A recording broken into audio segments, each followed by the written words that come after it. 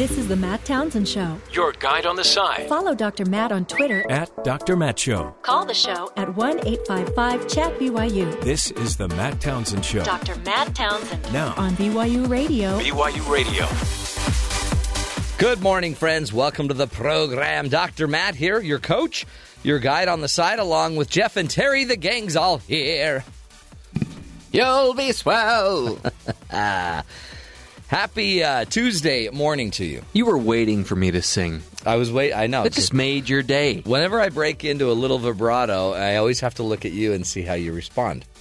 And that usually, my vibrato brings on your vibrato. It's a beautiful thing. It's just a match made in choir heaven. Got a great show today. We got so much we've got to be talking about. Holy cow. I don't know if you've been paying attention, but Roy Moore's, he's still running. Yeah. Yeah. And he could win it. He could Maybe. win it. Well, yeah, now he's got the president backing him. He's got the Republican Senator or National Committee now is coming to his aid, giving him some funds, I guess. Does the president's stamp of approval carry much clout? Oh, yeah. Yeah? He invigorates his peeps in the Alabama area. Yep, there's a peep tweet. So they're all gung-ho. But again, this is really because they need votes. The president needs votes. So my fear is, what is he saying to all of these women that have been allegedly hurt or harmed or abused years ago by Roy Moore? Those are allegations, right? Well, he's either saying that they're not true or that's, this takes precedence. Yeah. The election is the most important thing, that we get a Republican elected. And I don't like that thinking. We need the votes, so who cares what the person did? That, to me, is just crazy thinking. America first, Matt. Exactly, which is why we should vote by values and not just these positions, right? Think of the country over the individual. America first. And can we not forgive somebody for something they did 30 years ago, allegedly? Well, yeah, unless it was a felony multiple times. Then, by the way, in forgiveness, we can forgive the soul, but somebody needs to. And at some point, you have to kind of admit to something to be forgiven for it. And, we only have to forgive him 77 times. So what are seven. we up to? I think what are we up to so 77 far? times 7, isn't it? No, it's 70 times 7. Oh, you're right. So we got a lot of forgiving. Let me do the math. But anyway. 49. You don't even worry about the number. 490 times. I think it's more symbolic than an actual I'll figure out online how many forgivenesses we've given him or how many times we've forgiven him. This is the problem, is that it just gets muddied. In fact, Nancy Pelosi made a really big point about this. It was Dianne Feinstein made a point about this, that it just keeps getting muddied. Everything just gets – we have a new story every day, and he just keeps stirring the pot so it gets muddier and crazier. But, then they get Paul Manafort in prison. Or not in prison, but they get him charged. Well, he's on house arrest. Then he gets bail by posting $11 million in property. He's co-authoring or ghostwriting op-eds in his defense. Now he's in trouble. Trying to stop him from doing that. So he may lose his bail because he's out. You can't work with Russians on opinion pieces, and he violated maybe his bail. So now they're all after Paul Manafort again. He's not supposed to do anything in relations to the media. No. And he's out there trying to write... Or the Russians. Or the Russians. And he's trying to write an opinion piece supporting him to help him in his sentencing process. It's hard. Oh, it's hard. It's hard to know what to do anymore.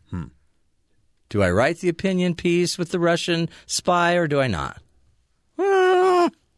Decision. And what's the quality of the house arrest if he's able to make these kind of contacts? Well, apparently when you put down $11 million in backing up the fact that you won't flee, you're free to... He wasn't even on house arrest anymore. Your 3 passports. Yeah. But Shouldn't you have one? Well... How do you have 3? I've got 2. You want to explain that? Not really. Don't you have one identity? Yeah, you'd think. So if you have 2 more, are those your identity or are they assumed? Maybe they're personalities he has. Okay. I mean, a lot of people have multiple personalities. So he Something's going on there. But apparently he was about to be allowed to fly anywhere he wanted to. Oh, wow. And so I don't think his house arrest was as house arresty as it seemed. Oh, wow. Okay. He even was losing. I think he didn't even have his bracelet, his little his ankle bracelet, his anklet.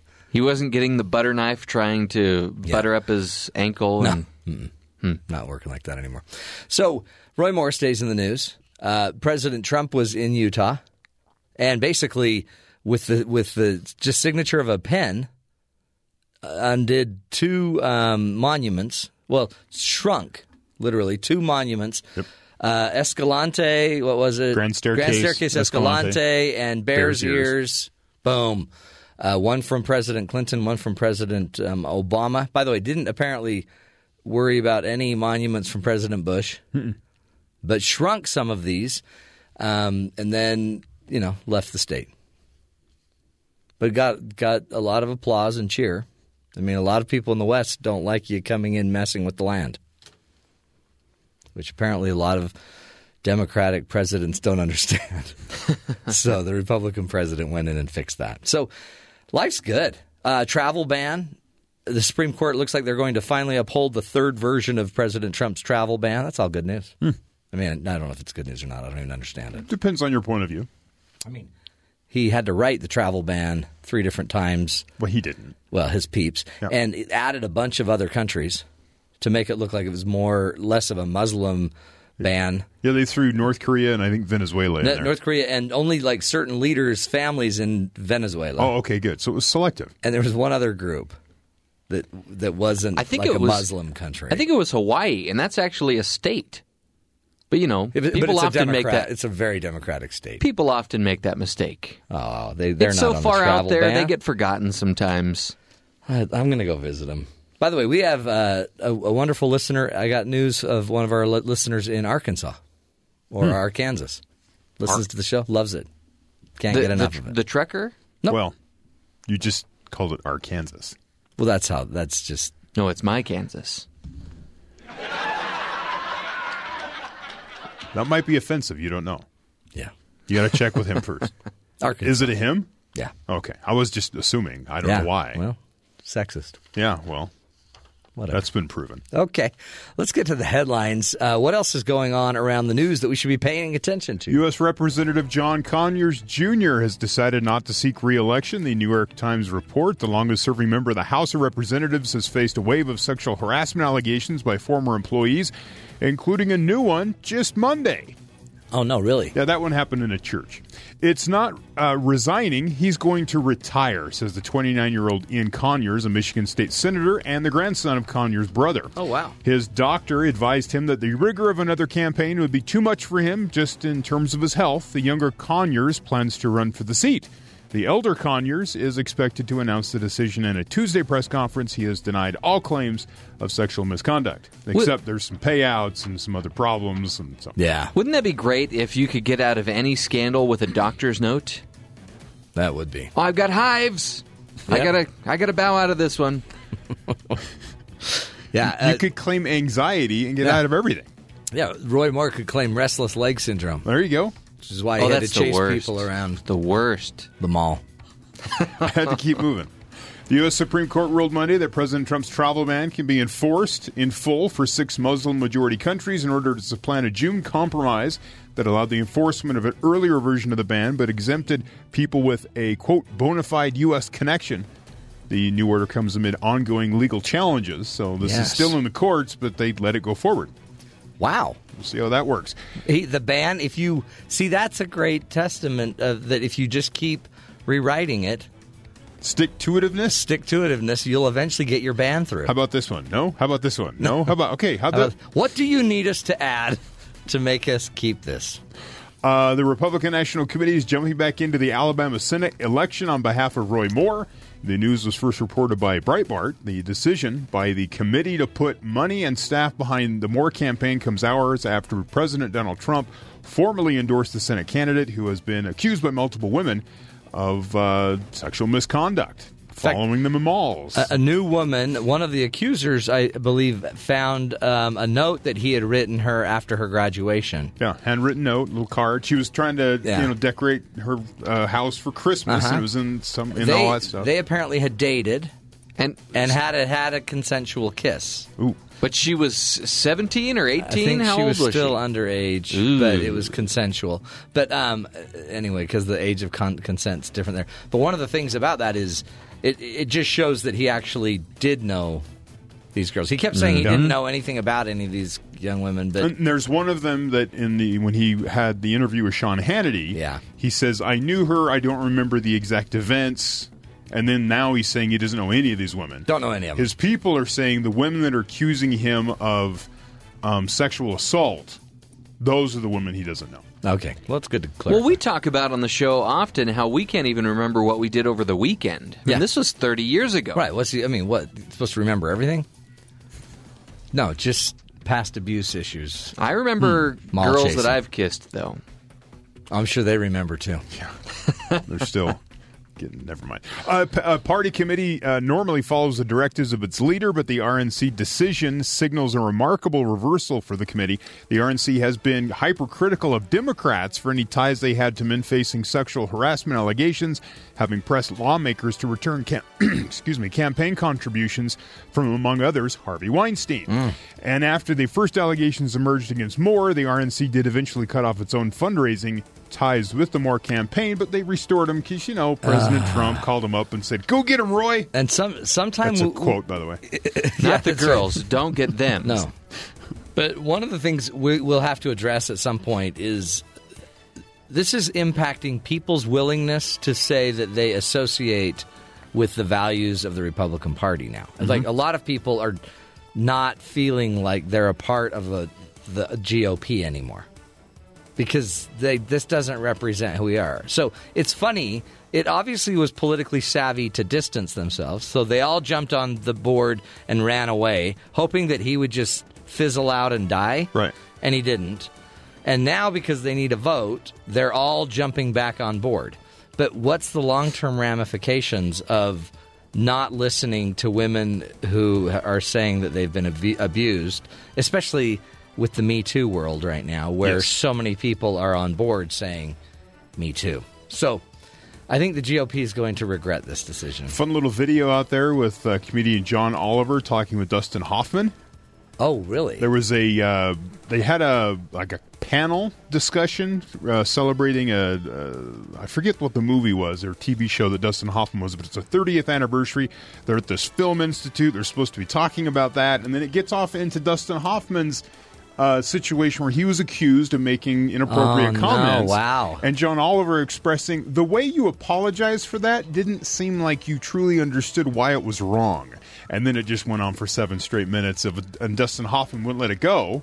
And John Oliver kept saying, I understand what you're saying. I just don't believe you understand what you're saying. Yeah. And as Hoffman would say a comment, and the crowd would be like, whoa, come on. Come on, man. Come on, Dustin. Wow, you can't that just say went that. sideways. So you can see that video. It is fun. You're going to want to look that up. And finally, this one kept me laughing yesterday. Extreme Barbie Jeep racing. Come again? Extreme Barbie Jeep racing.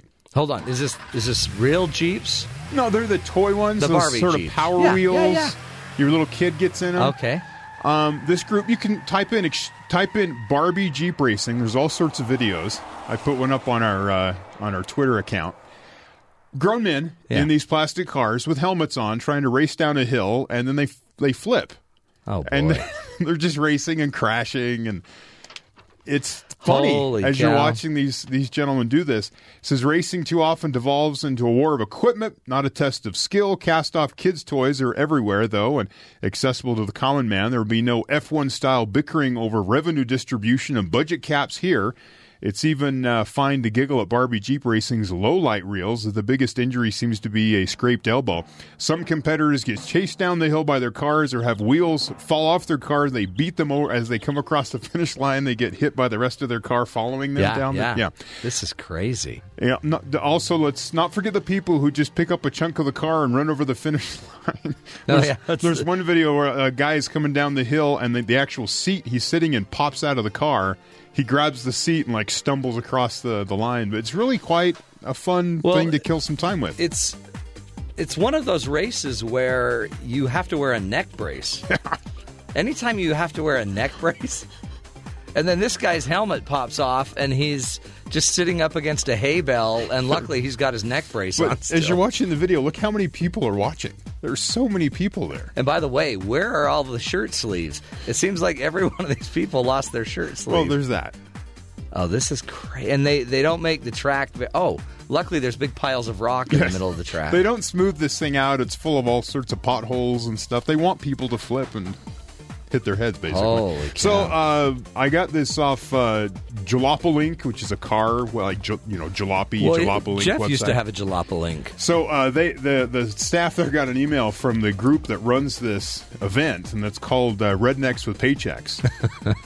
They're out of Texas. We've actually had a couple of their events featured on our show. Yeah, for some reason we really like Rednecks with Paychecks. They do some. There were some monster truck things we were talking about. They got in touch with the website. They said their next event's coming up over spring break, March 15th through the 18th. Wow! If you'd like to RSVP, that's for weird your that that it's associated with spring break. Yeah, and the Ides of March.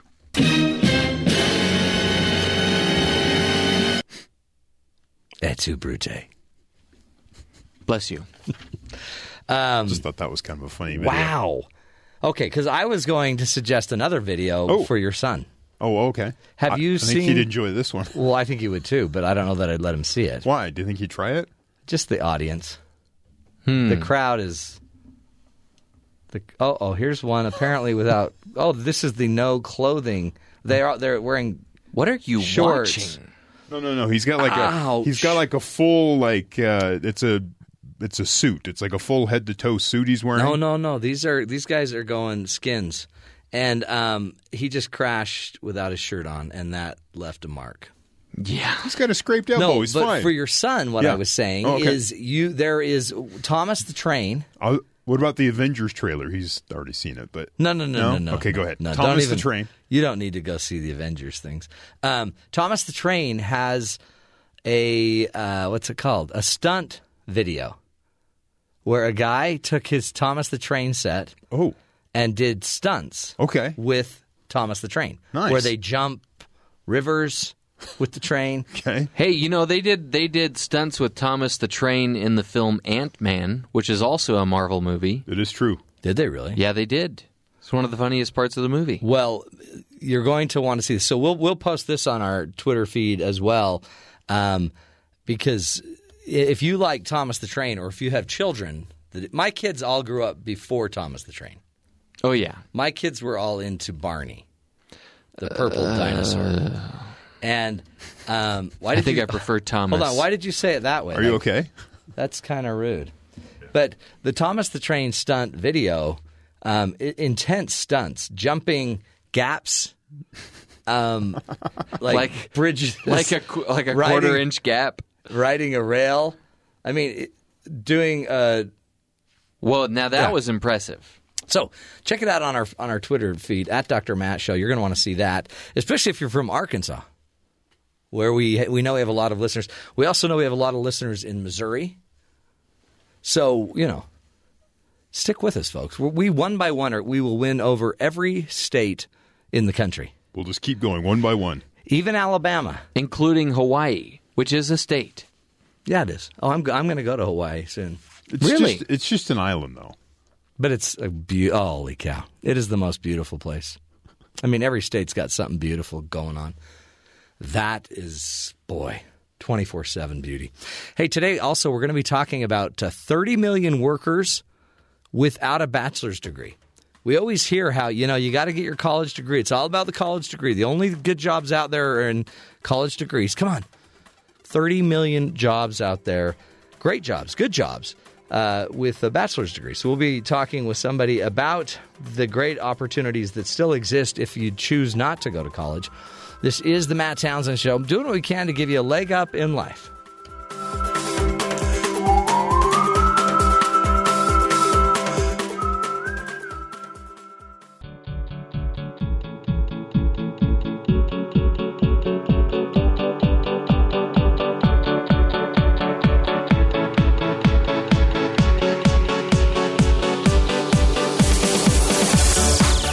Some say that a college diploma is the new high school degree. Manufacturing jobs are disappearing, so does that mean that there are less jobs for high school graduates? Here to answer that question and more is Neil Ridley.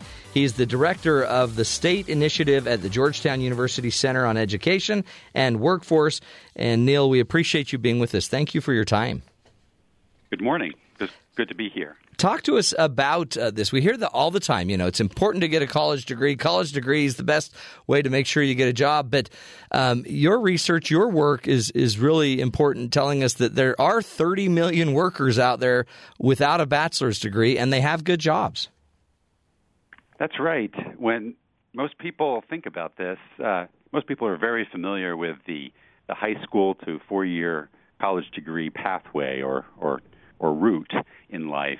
And there's much less attention, much less awareness of career options and jobs for people that don't complete a bachelor's degree, don't get a four-year degree or more. And so that's what we set out to do. And as you said, we found 30 million jobs across the country that pay well for those without a bachelor's degree. And we defined good jobs. We defined those jobs that pay well as jobs that pay at least $35,000 for younger workers and $45,000 for older workers. And that translates into about $17 per hour for younger workers and about $22 per hour for older workers. That is actually, to me, very hopeful, because the idea that every person should go to college or can go to college or would benefit from going to college or is able to go to college, it doesn't seem realistic. And so it seems like otherwise we just leave everybody hopeless that, yeah, sorry, I guess your life is over. But you're saying there are good jobs, and I mean, $45,000 seems like, you know, that's a teacher's salary. That's a pretty good job, it seems like. What are the fields that you see these jobs in? What kind of do they need any special training? How do they go about getting some of these jobs?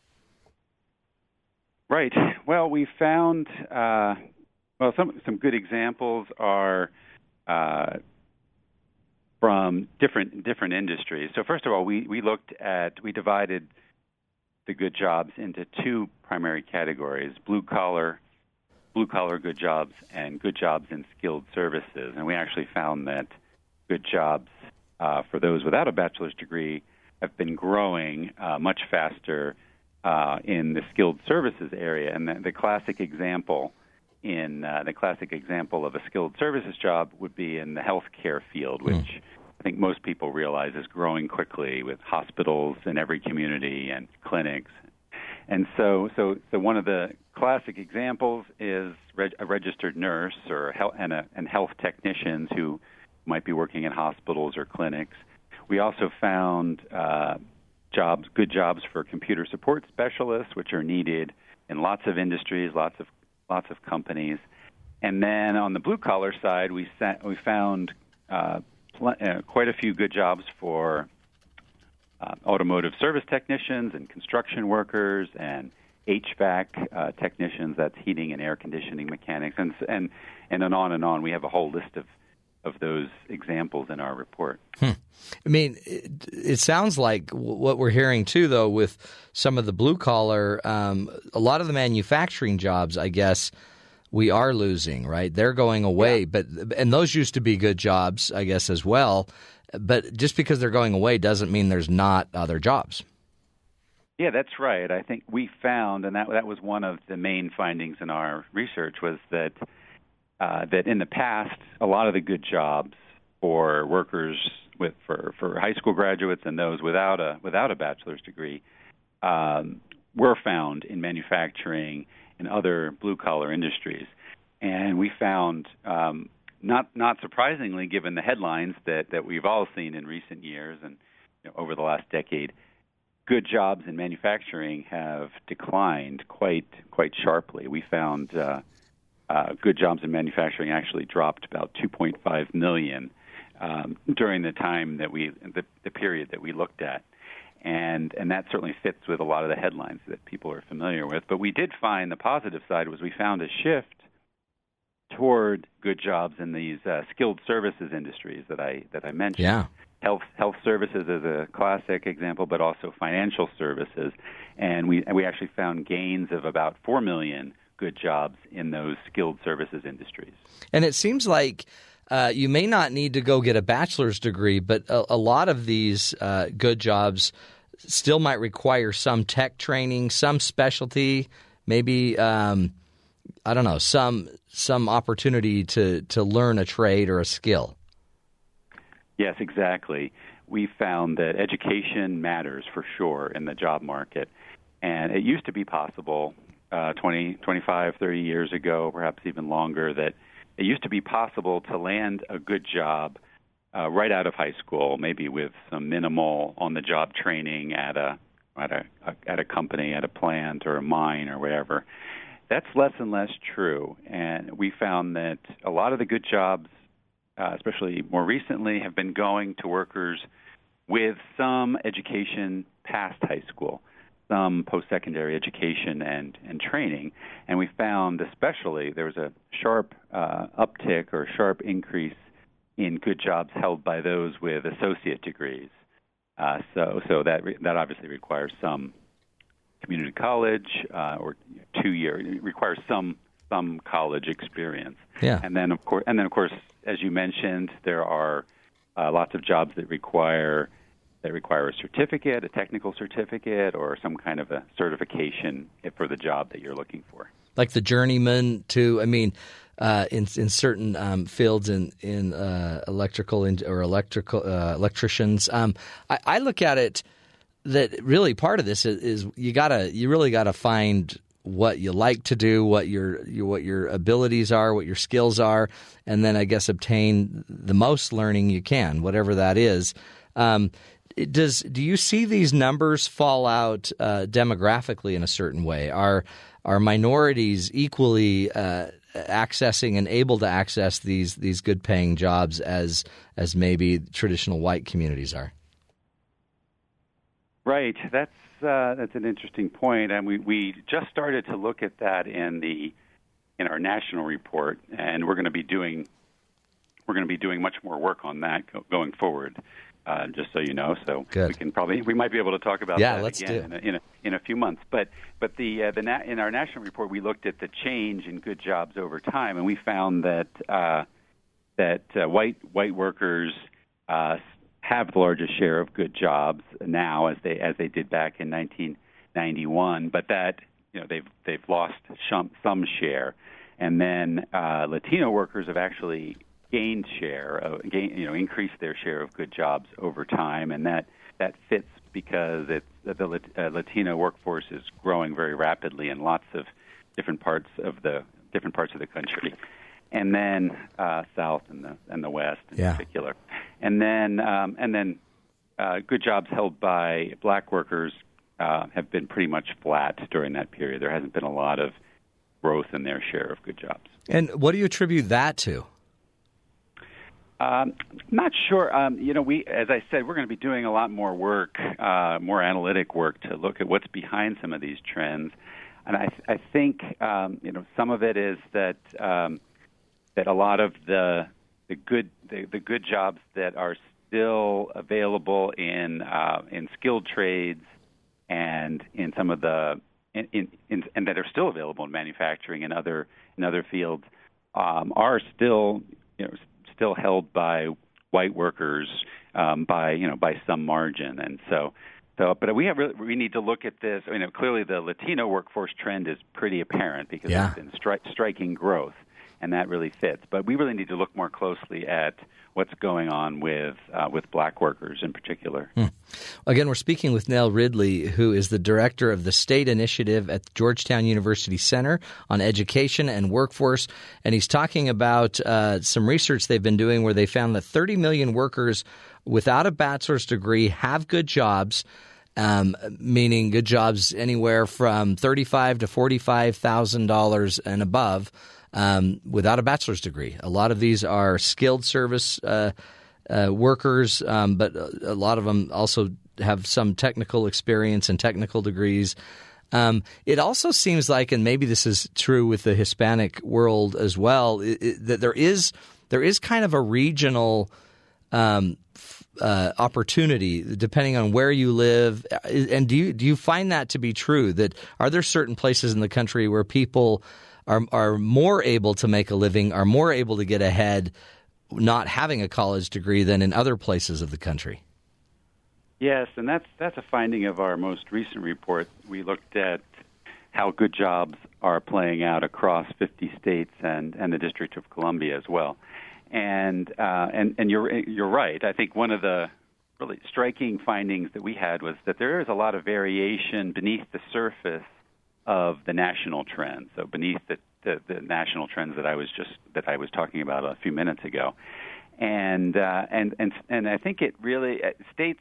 It amounts to the fact that states have different economies and very different job markets, and some states have economies and industry, a mix of industries that naturally provide more jobs, a number of good jobs for workers without a bachelor's degree, without a 4-year degree. The other point that we found, there's definitely a strong connection between states where there's been a lot of employment growth, overall employment growth, such as Arizona, Texas, Florida, other states in the West, and the growth of good jobs for those without a bachelor's degree. So there's clearly a connection, but there's also but there are other factors as well.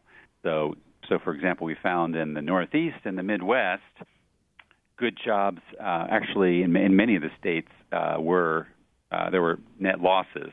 That there were actually fewer good jobs at the end of the period than there were at the beginning, and that was really, those states were particularly hard hit by the decline in manufacturing jobs that we started out talking about. So you think of the classic, the losses of manufacturing jobs in Michigan and Ohio, for example, as auto plants and other factories closed down.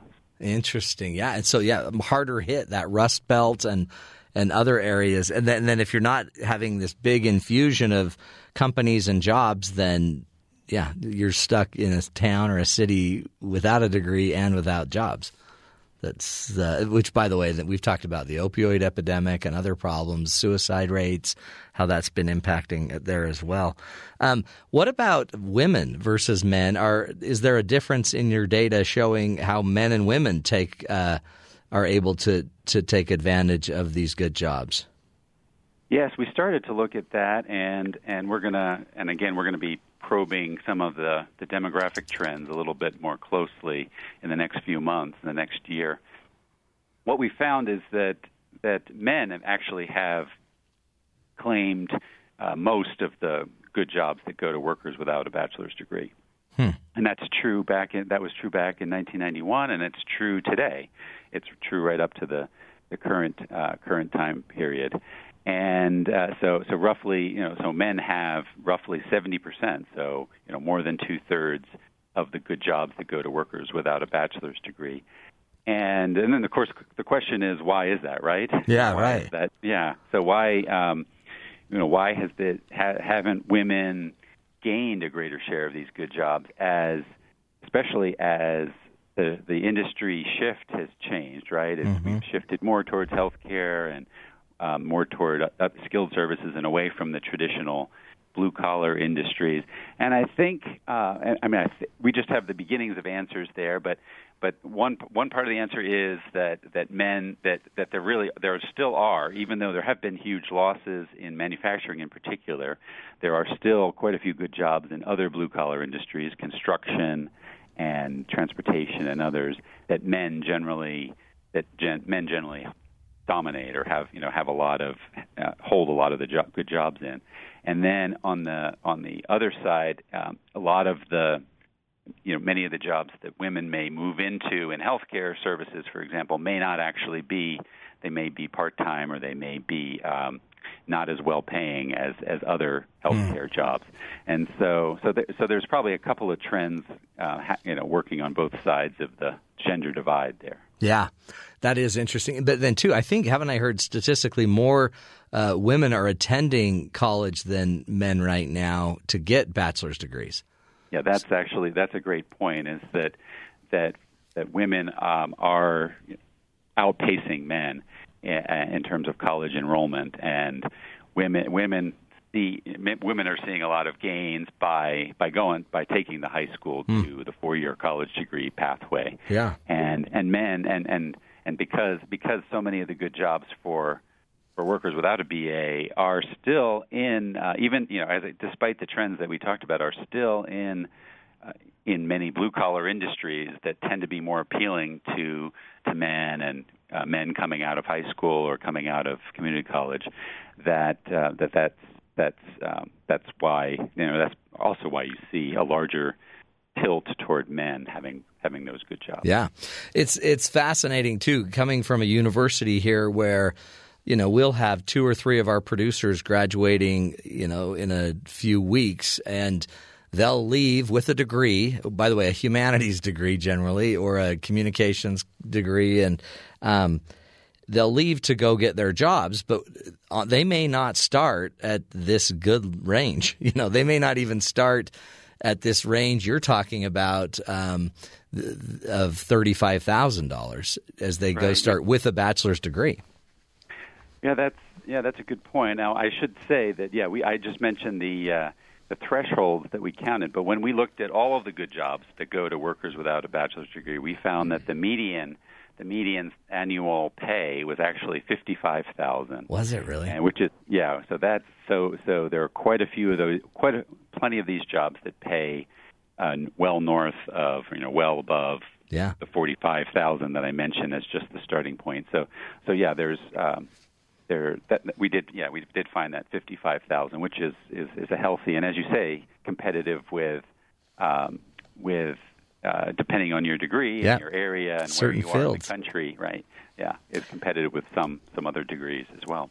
Neil, what advice would you give our children maybe that are not sure what they want to do, but they don't think that they're college able. They don't see that in their life, but they do see maybe a technical skill or a technical trade or an associate's degree. What advice do you give parents to make sure that you're at least getting your children the best opportunity to get a good paying job with no college degree? Yeah, I think that's a great question, and I think that there are really several points. I think, first of all, we think that when I say we, I mean the scholars, the researchers here at the Georgetown University Center on Education and the Workforce, we see early work experience and early career exposure as very important. So we think that young people really should have some exposure to careers, internships, jobs. Obviously many high school students hold part-time jobs or work a little bit on the weekend or during the summer, and that's invaluable in helping young people figure out what they want to do, what areas interest them, what start to look at some of the skills that are involved in the workplace. And then the other piece is information. We have much better data than we used to. Certainly better data than when I was a high school student or even younger. There's much better data available at the state level, at the national level, from colleges on websites about careers and about what you can earn if you go to college and major in a certain area, or you get a job that doesn't require a bachelor's degree. So I would urge everyone to really look at that data, really study it and digest it, and think about it in line with your interests as you explore jobs. And then the third thing is, given the trends that we've seen, that education really matters in the labor market. It's important to think about putting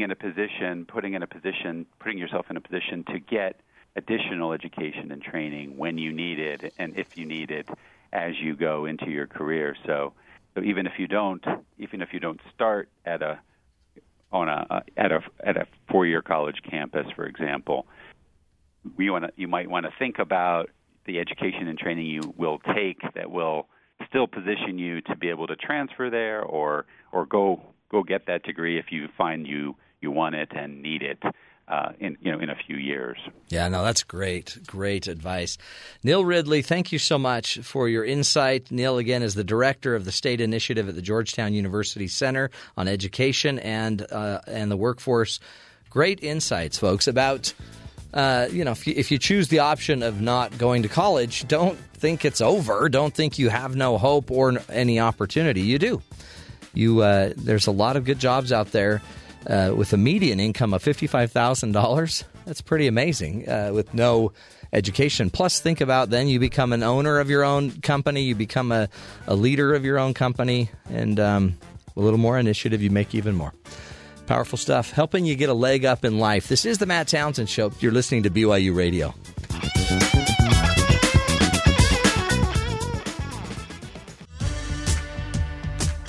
Because life doesn't come with a handbook, you need a coach. Here's Dr. Matt and his coaching corner. Play ball!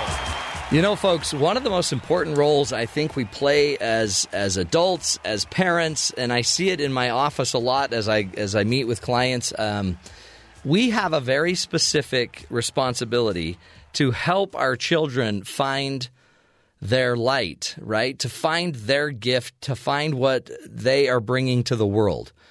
And in doing so, we have a responsibility to bring some hope, but it takes some discernment. You've got to figure out with your kids what they can do to go attack the world and impact the world and be a positive force in the world. And I wonder if we do enough of it, because I think we think the schools are going to help our children find themselves and figure out their gifts and their talents and their abilities. And I don't think that's the school's responsibility. I don't think it's your teachers, your children and their teachers' job to go figure out your child's talents. That, I think, is uniquely the parent's responsibility. It doesn't have to be oppressive and scary.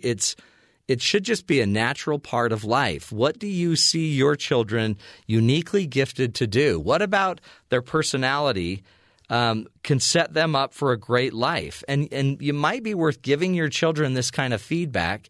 I have children that are, just like me in a way, incredibly optimistic about life. In fact, many times I feel like that's a weakness of mine because I'm so optimistic that, the world can be falling around me and I'm still thinking, hey, we still have a chance. But one of the issues I found is I have, for example, children who their friends are all out selling pest control door to door, which, hey, great. I think that's awesome. If you can go make, $40,000, $50,000 in a summer and then that can support you for a year or two, go do it. I think that's great. I just know that my kids can't do that very well. That's not in they could go get it done. But it's not in their wheelhouse of something that they could do comfortably or something that they would enjoy doing. They would have a nervous breakdown having to talk about pests with people in another state all summer long. But I just had a son that went to Colorado to do research, and they still had to go pretty much door to door, but they were doing research. Didn't pay as well, but they were giving back to families and communities, doing some research for a program here at BYU. And he found his gift. He found his ability. He found something he loves to do. And he's so excited. He's excited to go do it again next summer.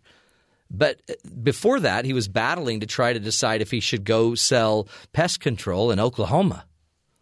And I looked at him and I'm like, would you like to do that? And he's like, not really. And I'm like, then why are you even considering it? We need to be the guide on the side for these kids and help them understand their own personality. Now, sure, if he had gone, he would have learned that he's not good at that he would have learned that. But he doesn't have to make the mistake or go have the trial if we could guide him a little bit more and help him understand what he's good at, help him understand what he really does well Is he a communicator? Does he tend to want to be with people or be with less people? Is he more of a thinker?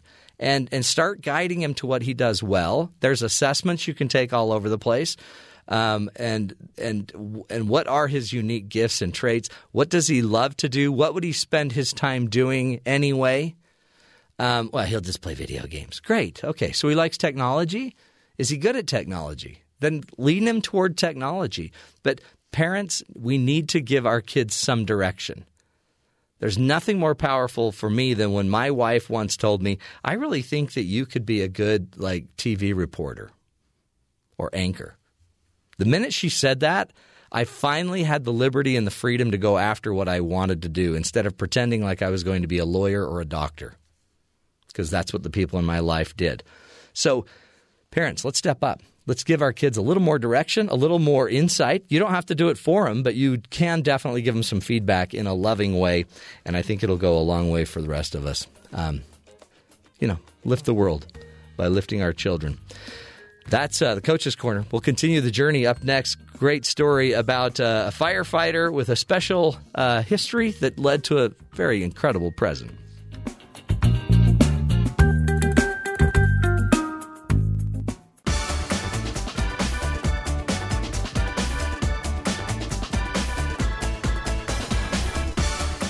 Welcome back, friends. A wonderful story about a man named Daniel Helsel. Now, he had a really memorable birth. Okay, he's a 42-year-old man, and his mother told him a story about how when he was born, they called an ambulance. The mom went into labor, called an ambulance, but apparently they didn't call the ambulance fast enough because as they were being transported to the hospital, the mother, Daniel's mother, delivered him. A medic helped in the back of the ambulance. Crazy birth story, right? And so he grew up knowing this story, and Helsel then has worked as a Prince George's County Fire Department officer for 17 years. So, knowing you were born in an ambulance maybe motivated you to go become a firefighter. Well, long story short, on his birthday, I guess his 42nd birthday, he happens to get a call that brought him to an apartment of a woman who was in labor, and he was there to give assistance. So he starts helping the woman, taking her to the hospital in his ambulance, and lo and behold, guess what? Delivers a baby on his birthday in an ambulance on the way to the hospital. How cool is that? Mark Brady, a spokesman for the fire department, said at least 24 babies are born in the county ambulances every year, but it was deja vu for Daniel Helsel, because it just happened to be a remarkable coincidence, right? That he not only was born in one, but he now gets to deliver a baby. How cool is that? By the way, one of those really good jobs that you don't even have to have a bachelor's degree. You could go get a certificate, a technical, like be an emergency medical technician, or a paramedic would be a lot more training, actually.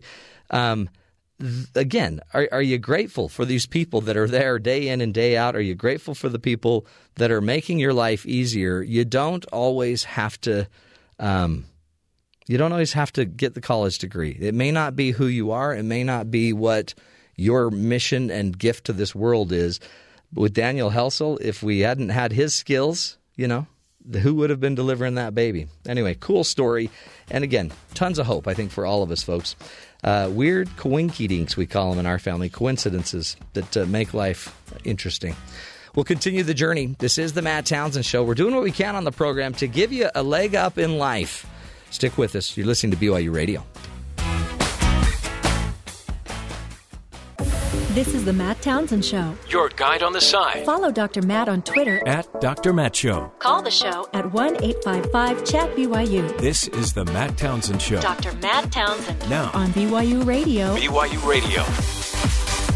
Good morning, friends. Top of the morning to you. Dr. Matt here, your coach, your guide on the side. Along with Terry and Jeff, the gang is gathered.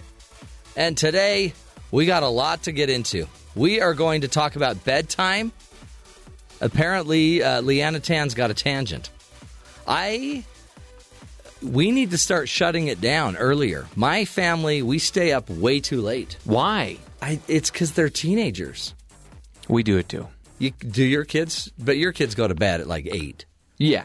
Yeah. But then they get up at, 6. I know, but teenagers go to bed at midnight and get up at 6. No. I'm up at 5:40 in the morning, and I see my son in the hallway. I'm like, well, "Are you sleepwalking?" It's like, "No, I'm just getting up." What? Didn't you go to bed late? Oh yeah. So it's energy drinks, Maybe that's it. and the need to be on the phone. I think it's they've got girls they think are cute. They got to get primped. Yeah. Primped and prepped for the day. My kids are working their hair like crazy now. It's amazing. They're Do brushing they their pluck? teeth. Do they tweeze? I've never seen any of my kids ever tweeze. Really? No. But I'm sure they do. And they finally care about how they look. They totally care about how they smell. We have a flame hazard in my bathroom every morning as they're axing up. My kids are donning the Axe body spray. Luckily, no one in the house lights a match, or we'd go up. I can already hear the headlines: 4 die in a house fire as a teenage boy's axing up. Crazy time. We'll be talking about growing up. We'll be talking about life. Also, moral fiber, the awakening of a corporate consciousness, with our guest later in the show. Plus, we got to get into some Donald Trump talk. President Trump. Interesting news coming out about Mike Pence. Now, this is a report in The Atlantic, but Mike Pence has since said, not true. Well, the official release from his spokesperson said that they mentioned it in the article, and they reiterate, not true. Okay. Alternative facts. Not true. Remember the Access Hollywood tape came out with President Trump and Billy Bush. I do remember that. It made a little bit of a, splash. Yeah. Well, when that all went down, then vice presidential candidate Mike Pence contemplated a ballot coup against then candidate Donald Trump. Coup. Why is coup spelled coupe? I don't know. Okay, go ahead. Totally weird. Other So questions? is it a coup de ville? It's a coup, DeVille. There's many more questions here than actually have to do with the topic, but go ahead. So a small group of billionaire donors were weighing the possibility of paying Trump $800 million to drop out of the race. To go away. Is that his price, $800 million? Well, apparently it wasn't. Oh. He didn't take it. But I don't. That's why I don't know if I believe if this is true or not. Because I think he would have took it. Did they actually? He would have taken that bad deal. Did they actually do it, or did it say they contemplated it? They're saying they contemplated it. So no word on if they followed through with the offer. Yeah, but this is within hours of the Washington Post story about the tape. Pence made it clear that to the Republican National Committee that he was ready to take Trump's place as the party's nominee, according to McKay Coppins, who's been on our show. Yes.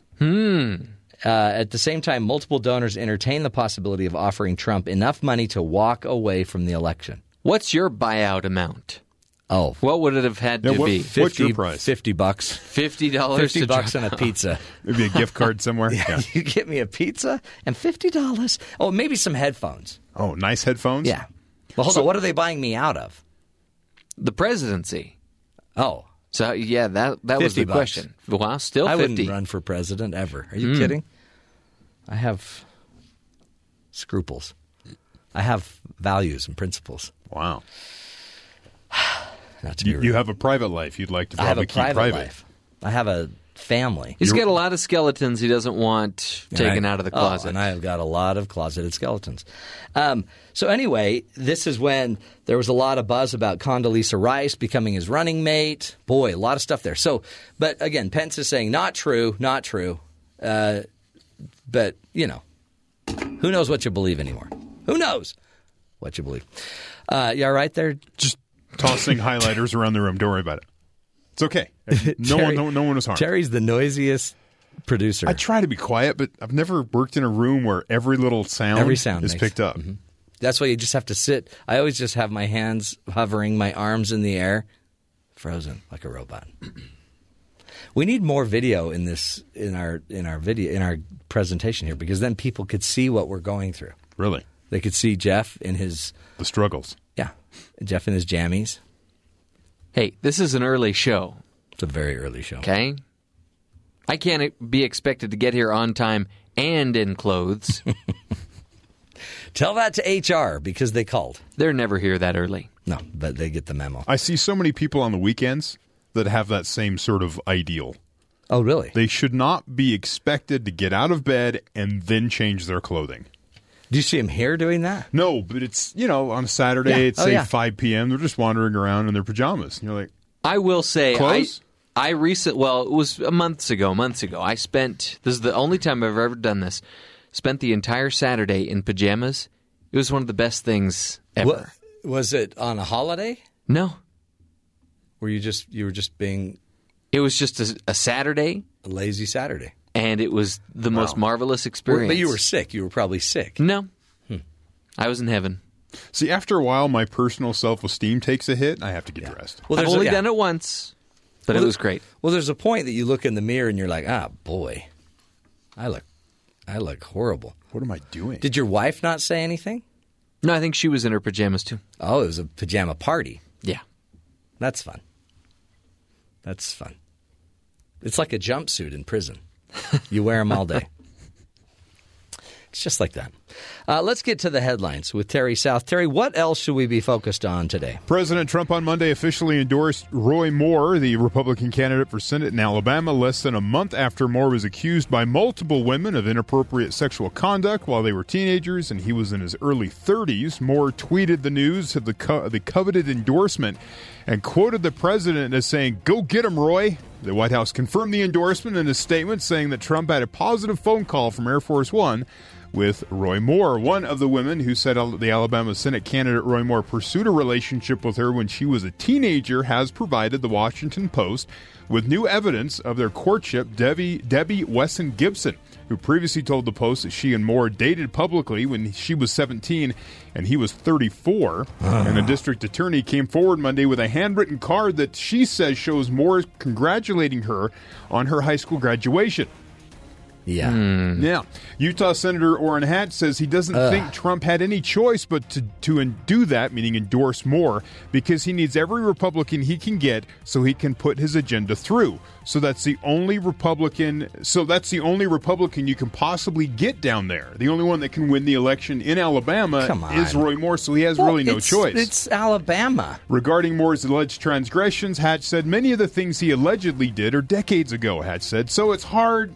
That's a decision that has to be made by the people of that state. If they make that decision, who are we to question them? So is he staying hold on. You were all questioning him a month ago. Right. Yeah. So you are our representative to question. Hatch, who's 83, serving his 7th term and is still mulling over whether to run for re-election in 2018. His potential successor is Mitt Romney. He tweeted on Monday, Roy Moore in the U.S. Senate would be a stain on the GOP and on the nation. There you go. Lee Kaufman and other victims are courageous heroes. No vote or no majority is worth losing our honor and our integrity. Oh, Mitt Romney. And yes. Trump all but endorsed Hatch yesterday when he was here in Utah. Oh, I know. They're best friends. And which some say were actually the reason for the visit. Yeah, exactly. Not keep necessarily Hatch the national in parks. The party, yeah. Wow. Come on. 17-year-old girl being courted by a 34-year-old man. It's such a hard thing to think about. And they kissed. Yeah. It was consensual. Right. It's hard, though, man. It's creepy consensual. What's a guy to do? It's hard. Date a 20-year-old. Date a 25-year-old. They were all taken. 26-year-old. They were all taken. What? Roy Moore went into the military. He came out, went to law school. By the time he was available to date, all the women his age were taken, so he had to go younger. That's the excuse they're using. Or go older. Why not go older? He didn't want older. Didn't fit what he wanted. He wanted to go younger, so he went younger. He had their mom's permission. That's what he said.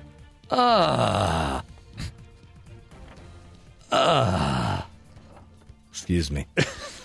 You just can't. I mean, this is the excuses that have been used in this situation. I know, and it all just comes back kind of grimy.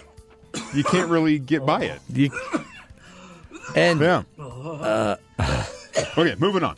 Hours after President Trump announced Monday he would shrink the size of two national monuments in Utah, outdoor retailer Patagonia said it will sue to try to stop him. Americans have overwhelmingly spoken out against the Trump administration, their unprecedented attempt to shut down our national monuments. Patagonia President and CEO Rose Marcaro said in a statement, "We fought to protect these places since we were founded, and now we will continue that fight in the courts." This is the Antiquities Act, and the big issue is Trump's position is it's fine that the presidents did this, but as part of the Antiquities Act, you're supposed to take the smallest amount of property as needed to create these places, but they took vast hundreds of thousands of acres or millions of acres of land instead of the smallest. So he shrunk them. The Bears Ears National Monument is being shrunk by 85%, and the Grand Staircase Escalante National Monument by 50%. You know, I was just down in these national parks, the most beautiful places on earth, and nobody goes there except the locals all live there, and they need these access roads to get to grazing, and companies need it to get to their minerals rights, and so the bigger the park, the less influence from the locals, the smaller the park, the more the locals. It's a GOP Democrat battle that's gone on forever. Right. And anybody want to make a wager? Not that we wager. That the next president, that could be a Democrat, the way things are going, will come in and now increase the size of all of these things. And so this group, Patagonia, an outdoor retailer, other companies are thinking this direction. There are the 5 Native American tribes who were involved in the creation of the Bears Ears Monument are also putting together legal action. Yeah. So this isn't going away. It's just going to continue as pretty much everything that is done is going to be in the courts. Okay. Authorities in Southern California issued mandatory evacuation orders for hundreds of homes overnight after a brush fire in Santa Paula exploded to cover more than 25,000 acres. Fire officials warned that the fierce winds could send the flames into residential areas and make the blaze especially dangerous. Isn't that crazy? And there's dramatic footage if you'd like to see horrible fire. It looks like horrible fire. Finally, business magnate T-Bone Pickens. T-Bone Pickens! He has listed his beloved 64,000-acre Mesa Vista Ranch for $250 million. I know some people out there looking for Christmas gifts. $250 million. Blasted. I only have $180 million. It's a little bit outside your price range there. Located in the eastern Texas panhandle, around 85 miles from Amarillo, which means the middle of nowhere. Yeah. I've been out there. I spent a week there one night. You could have afforded it had you taken that buyout to not run for president. Should have done. The that. ranch encompasses 101 square miles of rivers, rolling hills, mesas, and man-made lakes. Really? He went out and made his own little creation out there. It's great. So the ranch had only a small metal livestock feed house when he first bought it. Now boasts a 2-story restaurant, a 9-hole golf course, a dog kennel, a chapel, an art gallery, and a private airport. Wow, you'd never need to leave. No. The 33,000-square-foot main lodge includes a great room, 2 fireplaces, a library with a spiral staircase, a commercial kitchen, a 30-seat movie theater.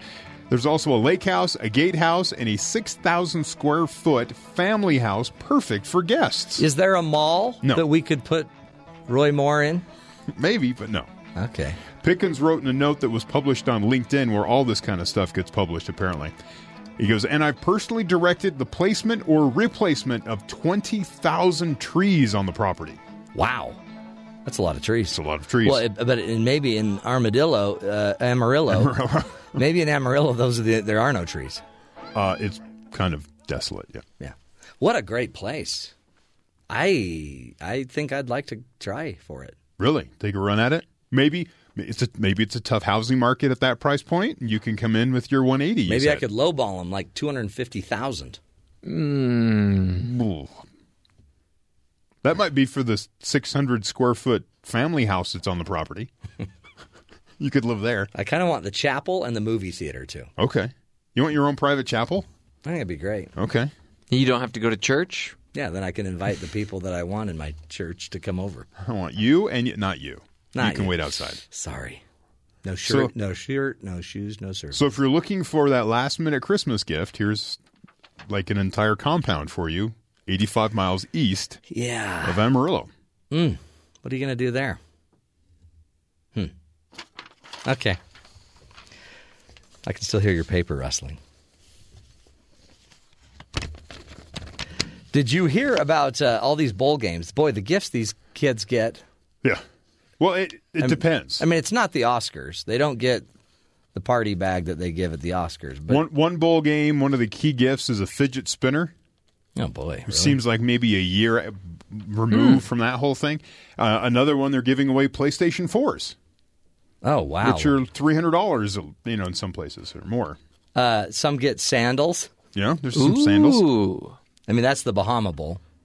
Well, it's the Bahamas. Man, I'll take that one. The Bahama Bowl in itself is the treat. You get to go there for the holidays and hang out for a few days. Not bad. A lot of them get Oakley backpacks and sunglasses. Okay. Some get the electronics, or they get, I guess some of these, you get to go to a suite. So you can go to the electronics suite, and I guess you're allowed to pick out, whatever, $200 worth of whatever. Yeah. Some amount of whatever. Gear. Something. Backpacks, sunglasses, more of that kind of stuff. Some get a $175 Best Buy gift card. Ooh. Boy, that's a good deal. Yeah. Some get a hoodie. Nice. Watches, lots of watches. Makes me kind of wish I was in a bowl game. What do you mean? Some of the stuff I've seen, and it's okay. Huh? But it's more just like a little trophy, like the watch. It'll be something that'll have like the bowl game logo on it. Yeah, but you could wear that forever, and then like at your job interview, when you're trying to be one of the best by I played in the Boolean Weed Eater Bowl or whatever that used to be. Yeah. I would check eBay the day after they get these gifts. That's the other thing is the stuff goes on eBay pretty quick. Ooh, the Cotton Bowl, they won't disclose what the players get. Ooh. Cotton balls. That's because yeah. It's like T-shirts and You stuff. get a bag full of cotton balls. You get some bath towels. I had a really interesting night last night. And I want to know if you guys have ever done this. Have you ever so we have a garage that we figured out my son needs to have his car in the garage, or we need to get him a new battery because it's getting cold here now, and so it's harder for him to get his car started in the morning. So it's got to be warm when he goes to start it. Yeah. Okay. So we played musical cars last night in the garage to see how many cars we could fit in our garage. Mm-hmm. And I'm wondering is the goal of the garage to safely protect your cars from doors dinging it, or is it to get as many cars in the garage as you can, and then is it bad that you have to like roll the window down and slide out the window and then through the next car's window and then climb over the seats and then out the next window? It's probably too close. Yeah. Parked too close. Some of my neighbors, it's storage, and the cars are in the driveway. Yeah. So the express purpose of the garage has now been overtaken by the fact you have too much junk. See, I grew up in a home where we never parked the car in the garage. And I mean, only for like a year or two. So the minute I owned a home that could have the car in the garage, the car goes in the garage. But now we've got to get all of our cars in the garage. So our two cars fit very snugly in our garage, and I actually we both kind of park at an angle. There you go. We're never leaving at the same time. Yeah, that's what we do too. So that helps prevent the doors banging into each other. We have a ping pong table in our garage, so we had to park that somewhere else. So we parked that at the neighbor's garage. Why don't you park that at my house? No. How much do you want for it? No, my kids love it. It's like it's our favorite recreational activity when it's warm. They wouldn't even notice it was gone. They wouldn't initially, but they will eventually. Anytime they're all home, we play ping pong. And we play old Nintendo games because we're all really good at those.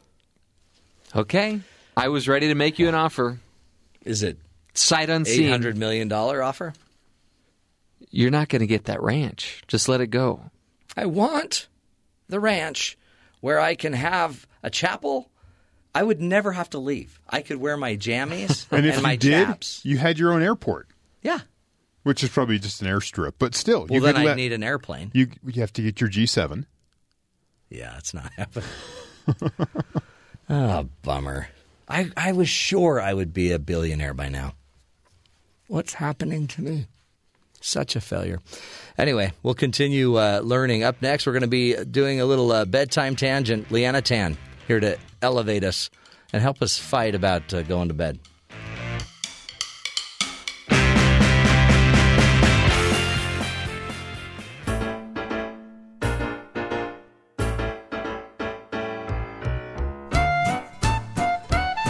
Yes, folks, it is that time to go to the Empty News segment. This is the news that you might not hear about, and who better to help us than our news anchor, Jeffrey Liam Simpson. The MT News Team. First on the scene, fifth on facts. We've got some good ones today, and several have to do with crashes. A lot of them have to do with crashes. This first one, what would you do if you were trying to go through the legal channels to get something passed or an issue taken care of, but you just feel like you weren't being heard? How far would you be willing to go? I'd go 7 miles. 7 miles? 7 miles to make this point. I'm sorry, the answer was 6. 6 miles. You only had to go 6. Blasted! There's a Florida man who said he was so fed up with dangerous drivers at one particular intersection that he intentionally caused a head-on crash to prove a point. Well, that's not smart. Yeah. So this was in Lake County. Bruce Homer, 61, told deputies that he saw an SUV run a stop sign at an intersection, so he pulled into the SUV's lane, claiming the SUV should have swerved to avoid him. Oh, brother. And people are always running the stop sign at this intersection, and since you guys, law enforcement, don't do anything about it, I did. Homer told deputies, according to the report. Homer? Homer. Okay. Yeah. I think I've seen the cartoon about this guy. So he was arrested, and the deputy said he was wrong about traffic enforcement at the intersection. Do you think this was the way to go about it? No. The minute you think, hey, I think a head-on collision will help him get the point, the minute you say that, you're on the wrong side of the law. Go! Yeah. Sorry, Homer. Anyway, another crash. This one was in a place that you might not think. Where? So there was a report of a car crashing into a pizza and ice cream shop on Long Island. Turned out to be a scene for a film starring Billy Crystal. Oh, really? Yeah. So here's what happened. Police in Long Beach report that officers and firefighters were dispatched Monday morning after someone reported a vehicle had crashed into a restaurant. Police department officials say they were aware that a movie was being filmed there, but had to be sure a real accident hadn't occurred. An officer was posted at the location to direct motorists around the scene, which may have led someone to believe that there had been a crash. Crystal grew up in Long Beach. Did you know that? No, I did not know that. Yeah. And as far as I know, he was not injured in the car crash. Well, good. Thank heavens. We need him. The rest of the movie stars and famous people are dropping like flies. Yeah. Speaking of movies, what Christmas movies are you watching this year? See, you bring up I don't ever think of movies as a Christmas movie. You don't have movies that you watch every year without fail? No, I try. You Grinch. But because what I do is I try to get my kids hooked on things that I used to love. Like one time we watched MASH. Really? During the Christmas break, and my kids liked it a lot. They did? Uh-huh. Did they watch every episode? No. Yeah. But they got really into it. And then one time we watched Hogan's Heroes. Okay. And they got into that. Interesting. So we kind of use television more that way instead of going back to the favorites. Yeah. We don't do that. Okay. Sorry, not to offend. So not having a Christmas favorite, just trying to enforce your favorites onto them. Exactly. Okay. Yeah. I like to push my favorites down rather than any other way. So there are so many movies to choose from. If you do have holiday favorites, you just don't have the time, though, with the presents and the shopping and the wrapping and the movie watching. There are so many to choose from. So which ones do you choose and which ones do you just leave by the wayside? So it's hard to decide. Well, I want to help you out with that. Okay. I want to give you a list of films that you can skip this year and maybe even a few that you can skip forever after. These are Christmas movies that you can skip that you maybe don't ever need to bring into your repertoire. They don't need to be a part of your Christmas life.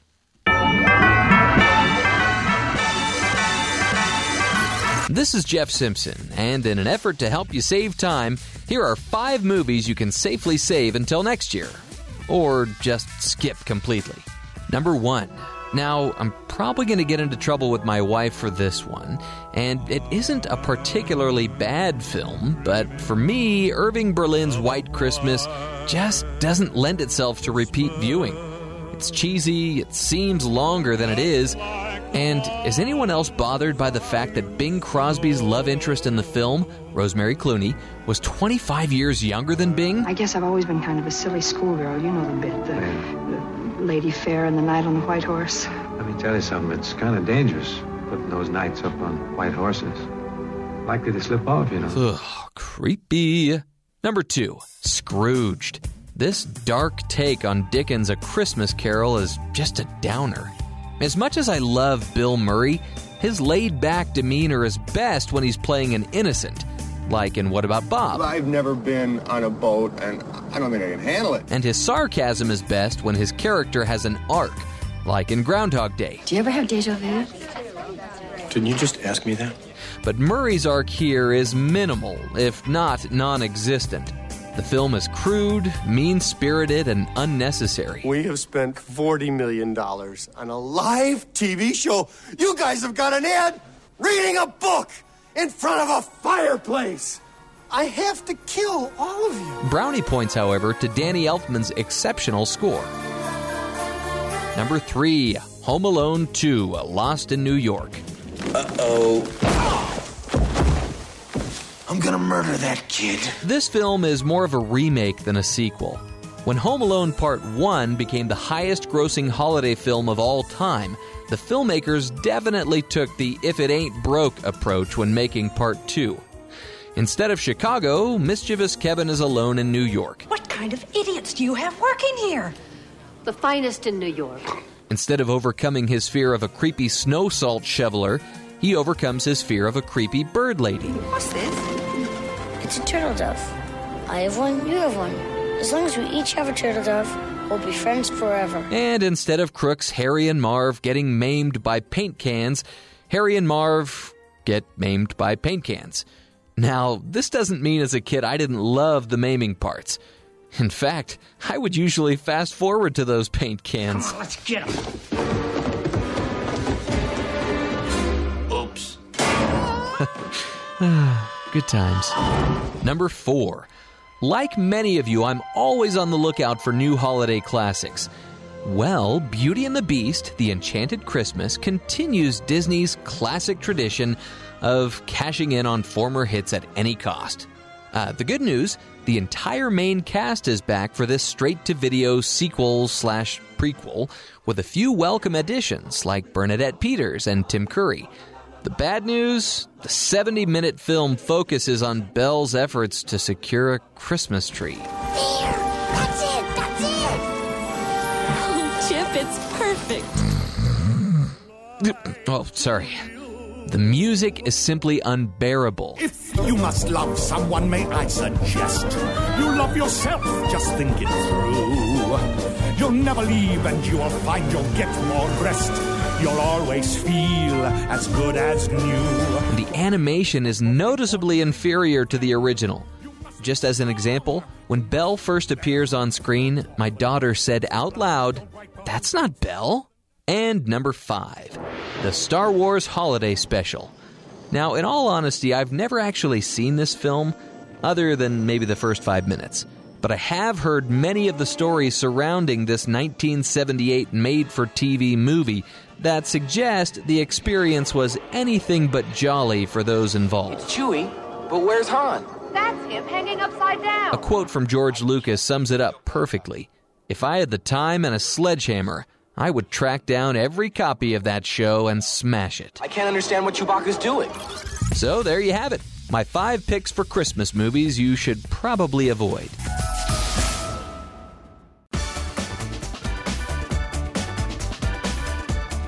Did you know, according to a survey conducted by Littlewoods, only 13% of parents read to their kids at night every day of the week? A bedtime story used to be a popular way for parents to bond with their kids, but in a single generation, the tradition has dramatically declined.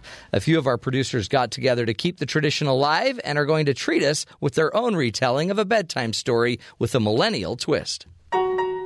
Remember when your mom and dad used to tuck you into bed and pull out a nice fairy tale to lull you to sleep? Whatever happened to those days? I was reading a bunch of articles on bedtime stories, and they all said that bedtime stories create a unique bond between parents and children, and that they cultivate imagination and improve vocabulary. So, at what age did this all stop? Why don't parents still read to their 20-plus-old millennial kids? Maybe it's because our jargon is completely different from age-old fairy tales, or because we're used to a fanfare of special effects to entertain us. Or maybe we can't relate to the material, and perhaps we just want the darn story to cut to the chase and give us the good details.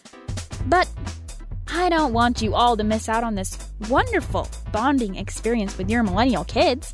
So I got together with some of the other producers to teach you how to tell a bedtime story to your millennial.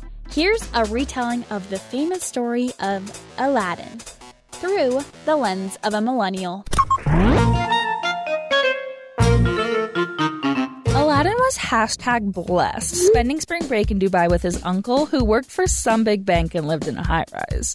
Dubai was radical. Lots of cool, relevant culture while still having free-range eggs available. Aladdin was loving it. The last day of break, Aladdin went on a camel ride. The dunes extended for miles in every direction. Aladdin was just leaning over to snap a sick pic of the sunset when his camel reared up and sprinted away, throwing Aladdin to the ground. Aladdin hit his knee on something hard, like a rock. He felt around in the sand and pulled out the Gucciest vintage lamp. Aladdin rubbed the lamp to get the sand off because he was totally taking this back to the States. Think of how jealous his friends would be. And a huge cloud of smoke billowed out of the lamp. The cloud condensed into a genie? Whoa. The genie spoke. I am the genie. Aladdin snapped a pic. And you get 3 wishes. Aladdin only had to think for like 3 seconds about his first wish. There is nothing more important in this world than people liking your photos. I want to be Insta-famous and have like 1 million followers and do giveaways and sell fit tea, he said. Said the genie. And Aladdin's phone pretty much blew up because of all the follower notifications he got. Aladdin couldn't believe it. As bogus as it was that he was headed home tomorrow, he felt a totally crazy premonition that things would never be the same.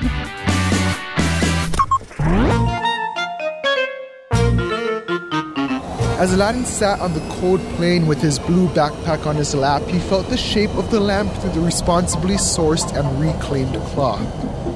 What will be my next wish, he thought, as he crunched through the avocado toast the flight attendant handed him as she made her rounds. His eyes slowly closed as he dreamt of the endless possibilities that lay before him. He dreamt of lottery machines and scratch-off cards and Patagonia shopping sprees. His eyes shot open as he felt the wheels of the plane touch ground and come to a screeching halt. I know I want to wish for, he whispered out loud as he pulled his Apple earpods out. His Uber driver couldn't drive any slower. Aladdin's feet impatiently tapped the floor of the car. He just couldn't take it anymore. He ripped open his bag and rubbed the lamp. The car lurched forward and the driver turned around. It was the genie. He looked at Aladdin through the rear-view mirror and said, "Are you ready for your next wish?" Aladdin nodded. He was going to wish for all his student loan debts to disappear, but instead he blurted out, "I wish I had the brand new Tesla." In a split second, Aladdin was in the driver's seat of his new Tesla, speeding through the San Fernando Valley.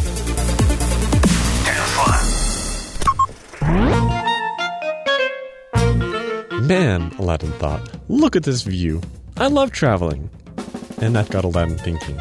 With a large internet following, companies are going to start sponsoring my new vlog. Oh, hey guys, it's Aladdin. Don't forget to click subscribe.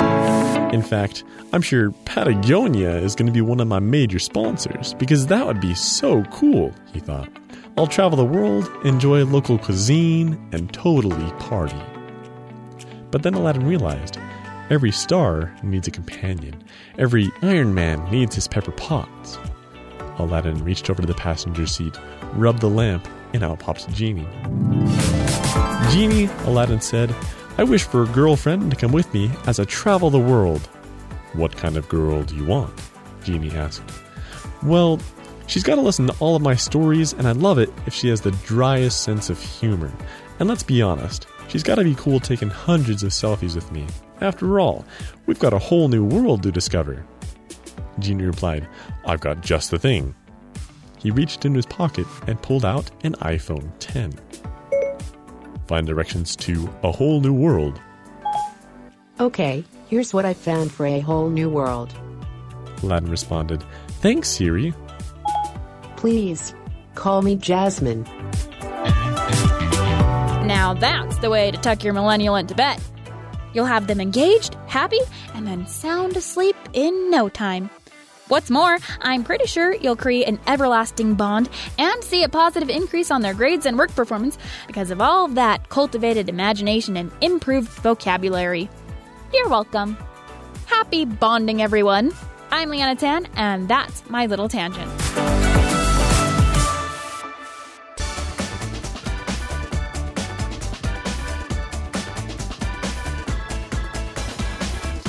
Leaders in today's cutthroat business world don't often value respect, honesty, or compassion. However, these values are essential and must be present in business world if leaders want to succeed. According to our next guest, Shawn Vij, he's the author of Moral Fiber, Awakening Corporate Consciousness, and he's joining us today to share with us 5 core values all leaders should have if they truly want to be successful. Shawn, thank you so much for being with us today. Oh, thanks, Matt. I really appreciate it. You bet. What a great idea. I mean, we hear business story after business story, bad press, bad news, companies that have lied. Now we're hearing, about sexual harassment suits, even with corporate leaders as well. Talk about why we need to get back to values and core values. Well, it's look, I've been a senior business person for 25 years, and it's core values it allows us to build, especially in business, it allows us to build trust, right? Which allows us to make comprehensive decisions. There's a lot of reasons why we need to get back to core values. I talk about empathy, I talk about compassion, I talk about honesty, loyalty, and respect. But it's really about conscious capitalism and raising the human condition. And having those core values allow you to do that. That's cool. That's a great phrase. Conscious capitalism. So it's really like, I guess, getting more of our consciousness, more of our essence, our spirit into the process instead of just making it about numbers. Yeah, I mean, it's definitely. I mean, numbers are important, right? I'm a strong believer in the P&L. It's profitability is key, but it's nowadays, as millennials you see coming in more into the workforce, there's more about purpose and how we go about doing things, and that's what I mean by conscious capitalism. It's more about the how and not what we're trying to drive, but it's also about purpose, right? They talk about it all the time. They talk about reaching a state of happiness, there's pleasure, there's passion, but really I'm seeing more and more companies, and you see it more with Howard Schultz. I'm from Seattle, and you start seeing people standing up to these divisive comments that you hear out there, and because companies believe in their communities, they believe in their people, and as companies become more, as the world becomes smaller and companies become more global, they cater, I won't say coddle, but they cater and they serve their diverse customer base, which is they're also employees. And so you're starting to see more leaders stand up for what they believe. That's true. And what's I guess important too is that, all companies are made up of people. All, consumers and customers are people. So if you're focusing on basic principles or values of people, it seems like it really would be good for business. Yeah, I mean, like you said, they're more global than ever. It's a diverse set. I love this quote, and it's a company. They're a huge company, multi-billion-dollar company, Tata Group in India, but they're global. And the founder said once, which is I find it's very inspiring. The community is not just another stakeholder in business, but it's the very the very purpose of its existence. So having that mindset really kind of displaces a lot of things and really gets to the core of why we are in business. And what really we've redefined capitalism in a different world today. It's become so cutthroat, but I think we're starting to see a huge shift. You tell me, Matt, but I started seeing this shift of people, and that authenticity and honesty is becoming more and more relevant. Well, and especially too because our employees now have more choice. There's so many different ways they can work with us or for us that if we don't do it according to their values and their needs, they're going to disengage. They still may work for us, but they won't be an engaged worker. So we need to make it more real, more authentic. You also bring up in the book that about an encounter with the Dalai Lama that transformed you. Talk about that. Yeah, it did transform me. I was like I said, for 20 some plus years, I've worked in all kinds of capacities, and my latest, all the way from working the line at Ford Motor Company all the way to running multi-million-dollar deals. But it was they call it in this career. We all go through this career, right? Living in our cubicles, and we end up. There's lots of studies that are done on this. They call it ethical numbing, ethical fading, psychic numbing. You'll see a lot of this take place, and we kind of stay quiet and in turn really compromise ourselves because one of the toughest things we have in life is making choices and making the right choices. And I found myself, as a business person over the years, just, I would say, normalize and condition the behavior like we're seeing in the country today. But in a corporate setting for 20-some years, we have a tendency, all of us, to kind of condition ourselves in that way. And I think what happened was I just started to lose myself, Matt. I started to lose myself, living in this toxic environment. And then with all that toxicity, it builds one thing to another, and it kind of got into my personal life and my home life, and my health was in real bad shape, and everything just happened at once.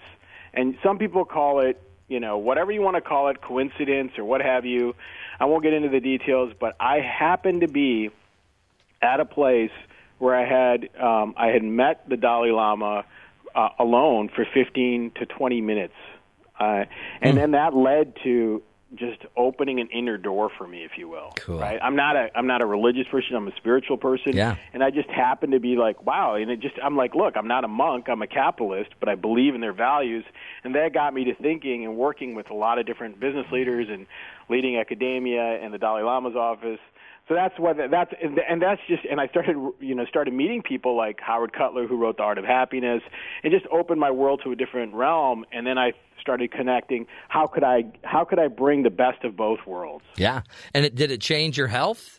Oh, totally. Look, I'm always learning. I'm always growing. I'm always hitting the gym. And that's the other thing. It's like with values, it's very similar to health. It's this ethical discipline, like physical discipline, right? It's just getting into the gym. It's practicing. It's living our values every day. Talk about what are the five values, five core values you bring up and you talk about. What are the values we should be focusing on? Well, look, there are a lot of the buzzwords you hear today, but some people call them buzzwords, but there's a reason for it. Empathy for one, right? Yeah. And empathy, look, leaders, with empathy, they listen, they understand. But I truly, and what does that mean in business? That means that to me is the light of inspiration and innovation, right? When you really listen to your customers and you really listen to what the ecosystem is saying, that empathy allows you to listen truly and strike a chord and start building and creating the things that people desire. That to me is one of the roots. Compassion. Look, I'm not going to sit here. Compassion to me is, it's great. These are leaders that set aside their egos and listen with sincerity and humility, right? And so they display a vested interest in learning more about their employees and their communities. And that to me is important. I'm not talking about hugs in the office. Obviously there's people who like to do that, and that's great, but what I'm talking about is tough love, right? I have a daughter, and I don't want to spoil her, so hold her accountable at the same time. And then obviously honesty. That's honesty in our interactions with colleagues. That's a core founding. I mean, these are simple things, right? And it's a foundation for trust, like loyalty. You know, in loyalty, it's critical in driving agile decision making and forging lasting relationships with all kinds of customers and colleagues. You know, and this loyalty is key in business. And then obviously respect, right? Mutual respect. You know, it flows up and down the chain of command. And how many careers have been stalled with someone that goes above their manager without informing them, or having that finesse, if you will. But I mean, respect is it's earned. And you see the leaders who earn it and who command it and who try to demand it, and those don't last too long. Oh, so true. Those are the 5 things I talk about. I go into it a little bit more, but they're very common. But the key is really when I interviewed across like the head of Starbucks HR all the way to like executive. I mean, everybody from the janitor at Whole Foods, everybody I've interviewed. These were the 5 common core things I got out of it. And it seems like we're so hungry for them in today's leadership, whether it's political, whether it's in corporations, or even just in even in some of the charities and other groups that we work with, or churches that we're a part of. It seems like we are just starving for some of these values. Yeah, no, we see it every day, right? I mean, it's happening every day, and it's sad because we all know it, and this is when you opened up, this is the common core values. These are things like professors like John Haidt at NYU who studied this, right? Who've done many studies on patterns of behavior, and these are the 5 core values. But it's so simple. Yet all we need to do is look in that and act on it, right? And that's where that what the Dalai Lama talks about is that's the ethical discipline. That's the, you talk to military leaders, that's the physical discipline. That's the acting on it. That's cool. We've got about a minute left. What advice would you give parents and with our younger kids, those maybe that are just getting out there into the work world? What could we do to actually create this discipline with our kids and make these core values a part of their life? Yeah, I mean, that's a great question. I mean, my answer to a lot of this is, we cause our own suffering, all of us. So, and we do that by not being true to ourselves. And that's a hard thing. So I would implore everybody to, and that's what this book does, is it really calls on people to kind of look at themselves. But the answer to that question is be true to yourself. Be really true to yourself. Ask yourself the tough questions. Have you spent 5 minutes or 2 minutes alone with yourself today? And asking yourself, were you true to yourself today? Did you act on what you believe in? Or did you let it slide? And those things, when that 2 minutes turns to 5 minutes and 10 minutes, that becomes into a heightened awareness, and that's what they call meditation. Yeah. It's that simple. And so I would implore everybody, if we all just did a little bit of that, I think we could contribute to the world in a greater way. Beautiful stuff. Shawn Vij, thank you so much for just the hope, the great insight. The book is Moral Fiber, Awakening Corporate Consciousness. 5 core values, folks, that all of us could bring more into our lives, could actually to elevate ourselves, but also the world around us. Powerful, powerful stuff. Continue the journey with us, folks. We are doing what we can to help be the good in the world, and you're part of that. This is the Matt Townsend Show.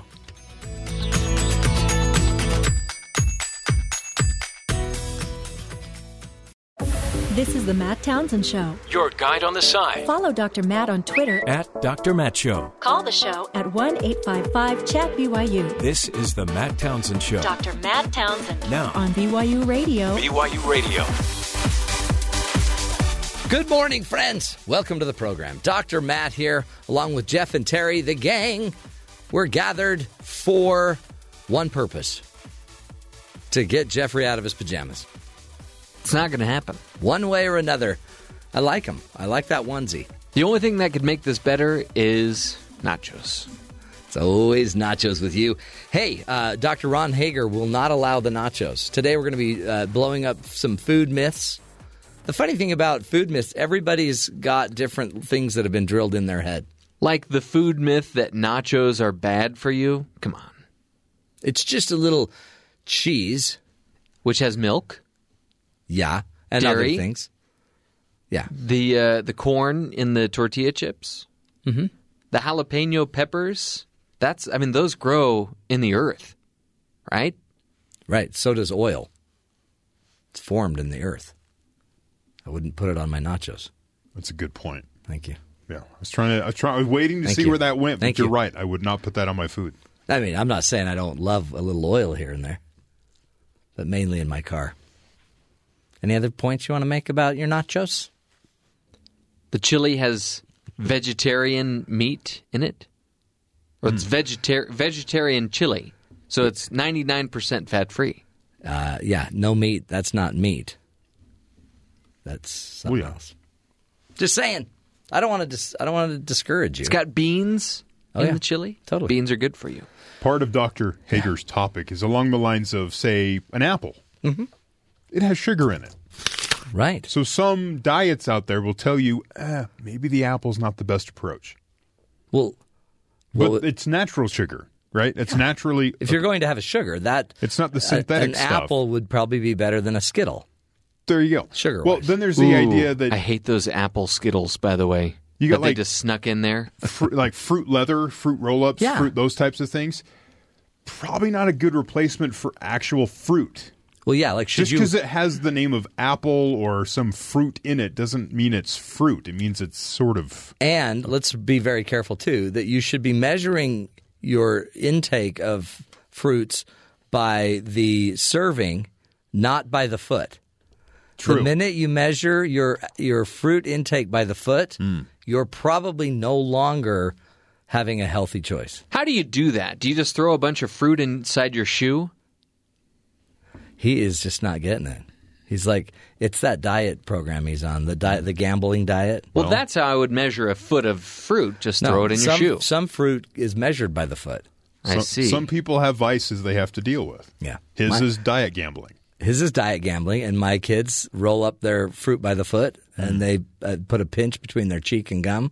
Or is my and then boy, have a sugar fix. My boy's always like, can I just have a fruit snack instead? And I'm like, yeah, here's an apple, son. Fruit adjacent doesn't equal fruit.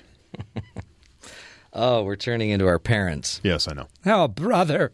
We'll be talking then with Dr. Ron Hager, our health evangelist. He really is the death preventer. And because he will be coming into the studio, it's always fun for us to also, while he's here, bring up some other candy and foods. So we'll be discussing those as well. Which candy is most popular for per state, by state. Speaking of parents, you said we're turning into our parents? Yeah. I got a voicemail from my daughter's school last night. Uh-oh. And the voicemail started off by saying, "Hey, parents." And it took me a few seconds to realize, oh, they're talking to me. Yeah. I'm the parent. Yeah. I'm the adult. Well, that's a little shocking. This is my daughter's first year in elementary school, so that can be that was shocking. It's understood. So it's like, oh yeah, I'm a parent. That we many times are wondering, if you're an adult. Because of the nachos? No, just the other stuff. Just the safety of your children, basically. That's all. The footsie jammy thing. Just stuff like that. How giddy you get when we talk about Disneyland. Stuff like that. This little tiny stuff like that. So we'll be getting to that. Also, more updates on the maturation program that Jeff will be going through soon. Also, wow. I mean that in the best way possible. Right. I noticed this hair that started growing on my back. Is that normal? Yeah. Totally normal. Okay. For a parent and an adult like yourself. Anyway, we won't even go there. First, let's get to the headlines with Terry South. Terry, what else should we be paying attention to? The House's longest-serving member, Representative John Conyers of Michigan, announced that he will resign today following reports that he inappropriately touched female staffers and used his taxpayer money to settle sexual harassment and wrongful dismissal complaints in 2015. This according to the Detroit News. Yeah. In making his announcement, Conyers, who's 88, endorsed his son, John Conyers III, to replace him. John Conyers III. Finish Really? my term, son. Goodbye. I'm out. Well, it's just hand me down congressional terms. Yeah, until he has to run for office again. And we'll see what happens there. Okay. State Department warning the U.S. embassies to be on high alert this week ahead of President Donald Trump's rumored move to recognize Jerusalem as the capital of Israel. this week. The State Department reportedly sent 2 classified cables warning U.S. officials of potential backlash in the Middle East should Trump make the announcement. The move, which Trump is expected to discuss on Wednesday, could set off a diplomatic powder keg in Israel and Palestine, both of which claim Jerusalem as their capital. Oh, boy. Current U.S. policy is to issue a biannual statement declining to recognize Jerusalem as Israel's capital, citing the risks the move could pose to U.S. security. But Trump has previously spoken in favor of backing Israel's claim to the city and moving the U.S. embassy from Tel Aviv to Jerusalem. This is intense. And as it says, 2 classified cables, that means the deep state released this to the world. The deep state. The fourth estate. No, the fifth estate. Parties working in the government against the current administration. Yeah. It's all right. They're going to root them out. They have a plan for that, too. Well, yeah, they got to drain the swamp, and all the deep state will just go right down the drain. It's great. FBI Director Christopher Wray sent an email to the agency's 35,000 employees on Monday defending the FBI after the president tweeted that the agency's reputation was its worst in history on Sunday. Wray's email, a copy of which was provided to the New York Times, lauded example after example of professionalism and dedication to the justice demonstrated around the Bureau. It is truly an honor to represent you, Wray said, a Trump pick. He did not name the president in the email, but FBI employees were reportedly angered after Trump's latest attack on the agency, which he accused of leading a politically motivated investigation against him. Yeah. Yeah. So the same FBI that he's disparaging is the same FBI that now is looking at his Deutsche Bank records to see. No. The Deutsche Bank records is actually Robert Mueller. Yeah, but that's the Justice Department, a separate that's the old investigation. Yeah, it's the old FBI. Yeah. Okay, so that's going on. The bank received a subpoena from Robert Mueller that seeks information on certain transactions and accounts held by President Trump and his family. Multiple media reports report today, citing privacy laws. Deutsche Bank in June reportedly rejected a request by the U.S. House members to share details of the president's finances. The bank has loaned hundreds of millions of dollars to the Trump Organization for real estate ventures. Mueller is probing Russian meddling in the 2016 election and whether Trump's campaign colluded with the Russian government. And now they're looking at the money, which is what Trump said that would mean the investigation moved away from your focus. You're into my money. We're going to have to talk about this. So maybe they'll start talking about it. Maybe we'll see a tax record. I mean, they could subpoena tax records. What are you going to do? Oh, wow. Wrong. Okay, just checking. And finally, in honor of Dr. Ron Hager. Yeah, the health evangelist. No, the health evangelist, the death preventer. The death preventer. Yes. Here are some stories that I've saved over the last week of excellent crazy food and people doing things they shouldn't do. He loves crazy food. There's a book out about the Trump campaign called Let Trump Be Trump. Corey Lewandowski and David Bossie wrote this book. It came out recently. Yeah. In there, it has a little note about one of the president's favorite meals that he would get rather often when he's at Trump Tower. Oh, what? I mean, like something on like it would be on his gold-plated desk. And this is exciting. What would he eat there? Some filet mignon, I'm sure. He'd send someone on a run to McDonald's. That was Chris Christie for a while. He was his designated McDonald's go-boy. Why Chris Christie? He was just, he was available. Yeah. He was kind of on the outs, and so I think it was kind of a punishment, hey, really. You're not doing anything, Chris. He slipped him a $5 and say, get something for yourself while you're there. Something for yourself. So 2 Big Macs, 2 Filet-O-Fish, and a chocolate malt. Hold on. That would be his meal? That's lunch. 2 Big Macs, 2 Filet-O-Fish, and a malt. Well, he's skipping the fries. Don't gloss over that. That's a healthy choice. But he's having 4 sandwiches. Yes. It's true. So a Big Mac, 540 calories and 28 grams of fat. Oh, yeah. So times 2, that's 1,080 calories and 56 grams of fat. Yeah. Filet-O-Fish, 410 on calories, 20 grams of fat. Wow. Double that, 820 and 40 on grams. And then the shake is 530 on calories, which is almost as much as 2 Big Macs. Right? So the malt is as many calories as 2 Big Macs, only 15 grams of fat in the malt. Grand total for the whole meal, 2,430 calories and 111 grams of fat. Now, hold on. Maybe he's shoving 1 or 2 of those Filet-O-Fish in his pockets. For later? Oh, you think he's like like Haven't storage, you ever food storage. pocketed a Filet-O-Fish? What, do you think he's a kangaroo, like trying to save something for the kids later? Well, he's going to have a pouch if he keeps eating that way. U.S. nutritional guidelines estimate the daily calories needed for a man of President Trump's age is around 200 or 2,200 calories. That's his calorie intake. If you give him sort of an active category, it's 2,600 calories. The upper limit for a big diet, 2,000. So basically, it says you would need to walk more than 3 miles a day to be considered active. Well, maybe he's eating kale. He's eating kale the rest of the day. But so his signature lunch apparently is really bad. You know where he should start? And Ron's already taught us this. Yeah. Don't drink your calories. Don't drink your calories. This is true. Don't drink them. So if he wants to have more calories, just get rid of the shake and maybe toss in one more Big Mac. And then there's a woman in Japan. Yeah. 32 years old. Yeah. She sat down with 5 burgers, 3 large fries, and a staggering 23 dessert pies. Why? It was a challenge. And she had 3 large Cokes to try to wash all this food down. Does she not want to live? The challenge was she wanted to see if she could down 10,000 calories. Oh, no. Really? So she took President Trump's lunch, basically, times 4. Right.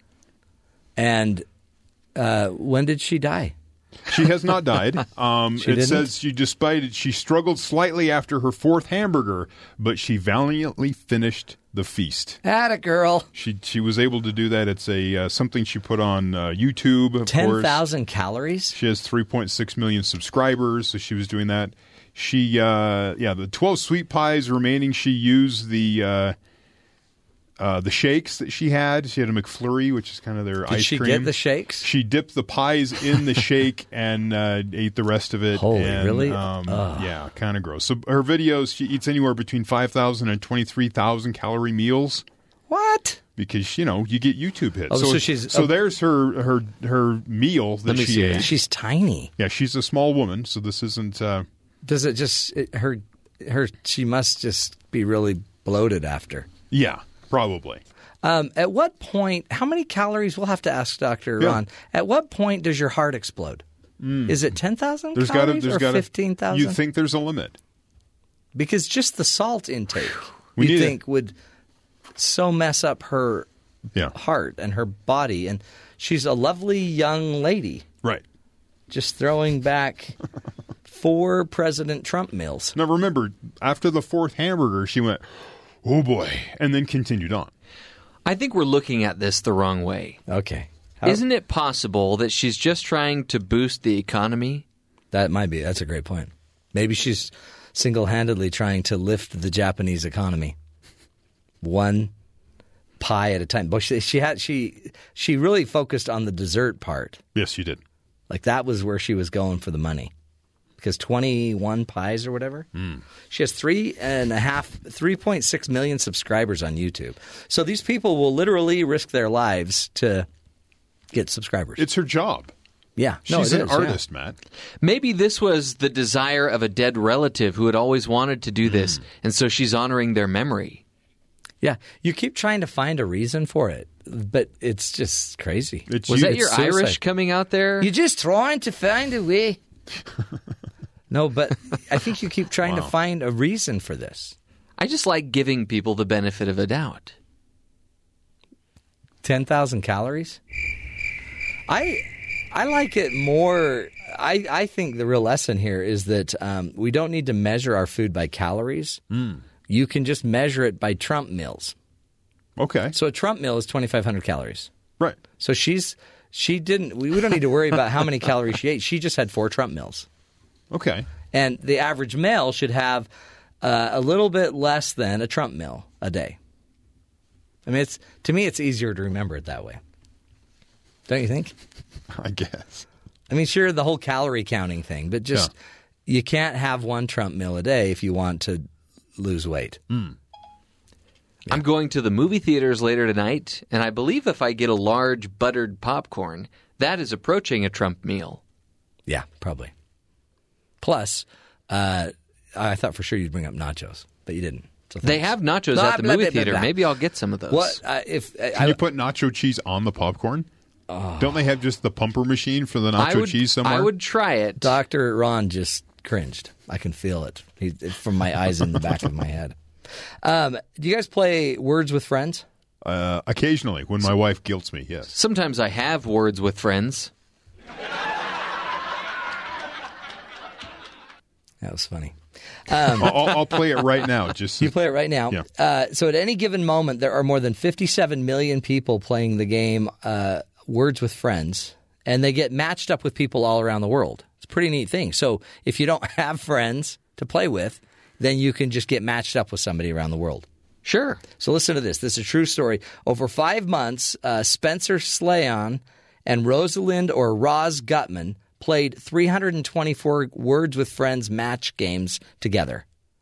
By the way, they had never met each other before. But over the 324 games, they formed a very tight bond along the way. So Slayon, who's 22 from Harlem, and Gutman, who's 81 from West Palm Beach, they were randomly matched about a year ago, and sometimes we'd speak about personal things, but nothing extra personal, Slayon told The Root. Politics, the election, hurricanes. As they became better friends, Slayon started to ask Gutman for advice because she's an 81-year-old woman, and including whether he should leave his hometown in Maryland for New York City, where he wanted to become a music producer. Anyway, she kept telling him to reach for the stars, Slayon, reach for the stars. Anyway, they became really good friends through this internet game. And now Slayon hopped on a plane, flew down to Florida so he could have lunch with her. And they met up. He said it was a really cool experience. Slayon takes the attention in stride. Whatever people want to take from this story and however it makes them feel, I'm just glad. And Rosalind and I can bring people together. That's pretty cool. Positivity. That's nice. A video game. Now, some of the games Terry plays, he wouldn't want to meet those people. No, not at all. That he's shooting in a war environment. They go in there full knowledge of what's going to happen. Did you ever have long conversations with them about You don't really your talk future? to these people? Well, they're dead. You've shot them. Well, no, you'll hear them, like, if you wear a headset, they'll talk, but I don't have a headset, so I can just hear other I'm people right behind talking. You. I'm going to put one right in your And back. mostly they make fun of me because they're 12 and I was 35, and I'm done. I can't play these kids. Yeah, no, that actually got a future senator in trouble. That's like, Roy Moore. You chase people around a video game. He was just chasing them around a mall, allegedly. Yeah. Interesting. So that's a cool story. That'd be a great ad in a mall for running shoes. Mm-hmm. We've got the new Roy Moore Reeboks. Sorry, Fleebox. We'll keep you running. Oh, that's great. Good stuff. Lots of fun, folks. Up next, we will be talking about food myths with Dr. Ron Hager. We'll see if he's recovered from our last segment. I bet we just made him mad. Stick with us. This is the Matt Townsend Show. You're listening to BYU Radio.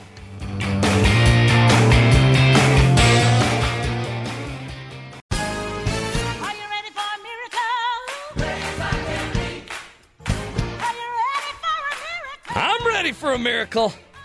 Welcome back, folks, to the Matt Townsend Show. That is the music that we use to bring on the great health evangelist, Dr. Ron Hager. Ron is an associate professor of exercise sciences in the College of Life Sciences right here at Brigham Young University. Hello, Ron. Hello, Matt. How are you? The great health evangelist. The greatest of all time. Are there other kinds of health evangelists? Oh, yeah, they're everywhere. Okay. They're everywhere. They're all at the mall. I'm glad you've defined me. Yeah, they're all at the mall. See, you used to have this really prestigious, academic career, and then you came on our show, and now you're just the health evangelist. I'd rather be the health evangelist than Dr. Hager. That's right. Who wouldn't? And you used to be called the death preventer. Yeah, so it's a step up. Yeah. That was a hard one because that's hard to live up to because some people still die. And I've never been afraid to tell people that the PH in Ph.D. is for phony doctor. Don't tell these guys that. Okay. Because I've been trying to battle my credentials forever with them. Yeah. Don't let them hear that. Right. So today you're going to talk to us about some myths and some just we want to be healthy. We hear about diets all the time, but there are some myths. People, for example, say, apples have sugar in them, so don't eat those. Don't eat apples. Yeah. What? Who would say don't eat an apple? Well, there is a lot of sugar in most fruits. Yeah. By the way, God made it that way. Yeah, and there's a lot of added sugar in processed foods. The people are very frustrated now. This is just what I perceive. Right. I'm not saying every person is frustrated by the complexity of diet information, but I think a lot of people are. And the tendency is to kind of stress out and throw up your hands and say, I quit. Yeah. I'm just going to eat whatever I feel like eating because every time I turn around, somebody's given me some piece of conflicting information. And you look at these diet fads, basically, that come out, you have to realize that for the most part, I'm pretty sure the people that implement or create or institute these diets really don't have your health as their foremost priority. No, there's another goal. Yeah, I think there is. Probably a monetary goal. But the point, Matt, is I can understand people's confusion because, one diet says, don't eat carbohydrates. Right. Eat, meat. Right. Just for eat example, your protein. All you do is eat meat. Yeah, and then you turn around the next day and another diet says, no, that's not right. Don't eat the meat or the fat. You gotta look for the carbohydrates. Yeah. Try the juice, just the juice, and only juice and sugar. Yeah. And most of these diets have some kind of exclusionary criteria, right? It's like, they label something as bad and tell you to avoid it. And what kind of a way, to live your life is that? Why not look for the good? I mean, that's a familiar phrase around here, right? So, look for the good. Yeah. See the good. Be the good. Yeah, and there's a lot of good out there. In my experience, I've kind of seen that every diet has at least two things in common. Okay. A reduction in the number of calories that are eaten, and we do have an overconsumption problem. Yeah. In our country, in our world, and there's plenty of evidence to show that we consume, about 500 to 700 calories a day more now than we did in the 1970s. Wow. In the United States per capita. I just heard your conversation about, if you take in so many calories, do you spend the time in activity making sure you're, compensating for those? Yeah. Most people don't. So if anything, even if our activity levels have remained the same since the 1970s, we're still consuming more. Well, and by the way, did you hear the woman that consumed 10,000 calories for downtime and fun? People now go to YouTube to watch people overconsume. Yeah, like it's almost there's something about it like voyeuristic. Like keep eating those hamburgers. Yeah, it is kind of interesting. Well, the other thing that I think most diets have in common is a lot of media hype. Yeah, too, huh? Yeah, and it's promoted on television shows. It's promoted in all kinds of advertising with all kinds of people who are considered to be experts. Some are actually doctors or physicians. Others claim that clinical research has proven, but they never actually give the source of the clinical research or independent laboratories in Sweden have discovered, Right. So, some like random. Yeah, so a lot of media hype. And so, most people that I've met who have tried diets repeatedly, I'll always remember a quote from Irma Bombeck. She said something like, I've lost 785 pounds, and she said, I've been on a constant diet for the last 20 years. I've lost 785 pounds. I should be hanging from a charm bracelet. So her point was, that she's gone on a diet and then she's gone off a diet. Yeah. She's gone on a diet and then off a diet. And many of these diets are not realistic. They're not something that a person can maintain. Right. And most people fight themselves over these diets because they're so restrictive in one way or another. I mean, right. how does a person live without getting any carbohydrates in their diet? Yeah. How does a person live if all they eat is fat and protein? It's funny because even with Jeff, he doesn't even he's on a program that's motivating him to stay healthy. Right. He's not on a diet. It's not. Right. He doesn't want. It's not a plan. It's more of a method of motivating. An approach. Yeah. A lifestyle. Yeah. That's pretty cool. So like Irma Bombeck, most people try these diets usually out of some sense of desperation or a quick fix. That's kind of the mindset of society today is instant gratification, quick fix, Yeah. Path of least resistance. And believe it or not, to me it seems kind of crazy that people want to buy a diet program as if there's some magic in it. I mean, what's wrong with just all the real food that is around you every day? And that's kind of a point that I want to make. Natalie Thompson is a nutrition writer for USA Today, and she had some great common sense kinds of guidelines. Her first one is to eat real food. And, of course, the question becomes, well, what's real food? Yeah, really. Right? What's real? And she gives some really awesome examples. She says real food is anything coming directly from a plant or an animal, unchanged in any way. So that means unprocessed or ideally processed by no more than 3 steps from its original form. Okay, and then she gives a great example because, somebody might still be thinking, okay, well, I still don't know what real food is. So she takes an apple, right? Real food, in terms of an apple, which is whole, unprocessed food, is the actual fresh apple that's been, ripened on the tree. It's in season with the skin on, and you just eat it. That's real food. Okay, so let me ask you this. So if you go to a restaurant, a fast food restaurant, and that apple has been dipped in a preservative so it doesn't brown, is sliced, and is put in a bag, is that a real fruit? Well, it's at least one step away from the real fruit, from the real food. So, I like her guidelines. She doesn't say you just have to eat real food because another example that she gives is pork. So the real pork would be whole unprocessed food like pig meat, pig loin. Yeah, I wouldn't say to be healthy you need to go around and eat raw pig meat. Yeah, I mean a lot of people would just say that'll kill you. Yeah, so it's okay. For some level, I guess, of processing. But like grill it. But if you get into these foods that have, the other day in my chronic disease class, we were talking a little bit about this, and I pulled out a wrapper from the garbage can from cherry Pop-Tarts. And I said, how many ingredients do you think are in these cherry Pop-Tarts? And, of course, on the front of the package it says, natural ingredients, made with real cherries, naturally flavored, all this kind of stuff. But if you count all the sub-ingredients that are contained in parentheses as just a single ingredient, 37 ingredients to make a Pop-Tart in these cherry Pop-Tarts. So to me, that's a highly processed food. So one step of processing might be like what you said, a sliced apple without the skin.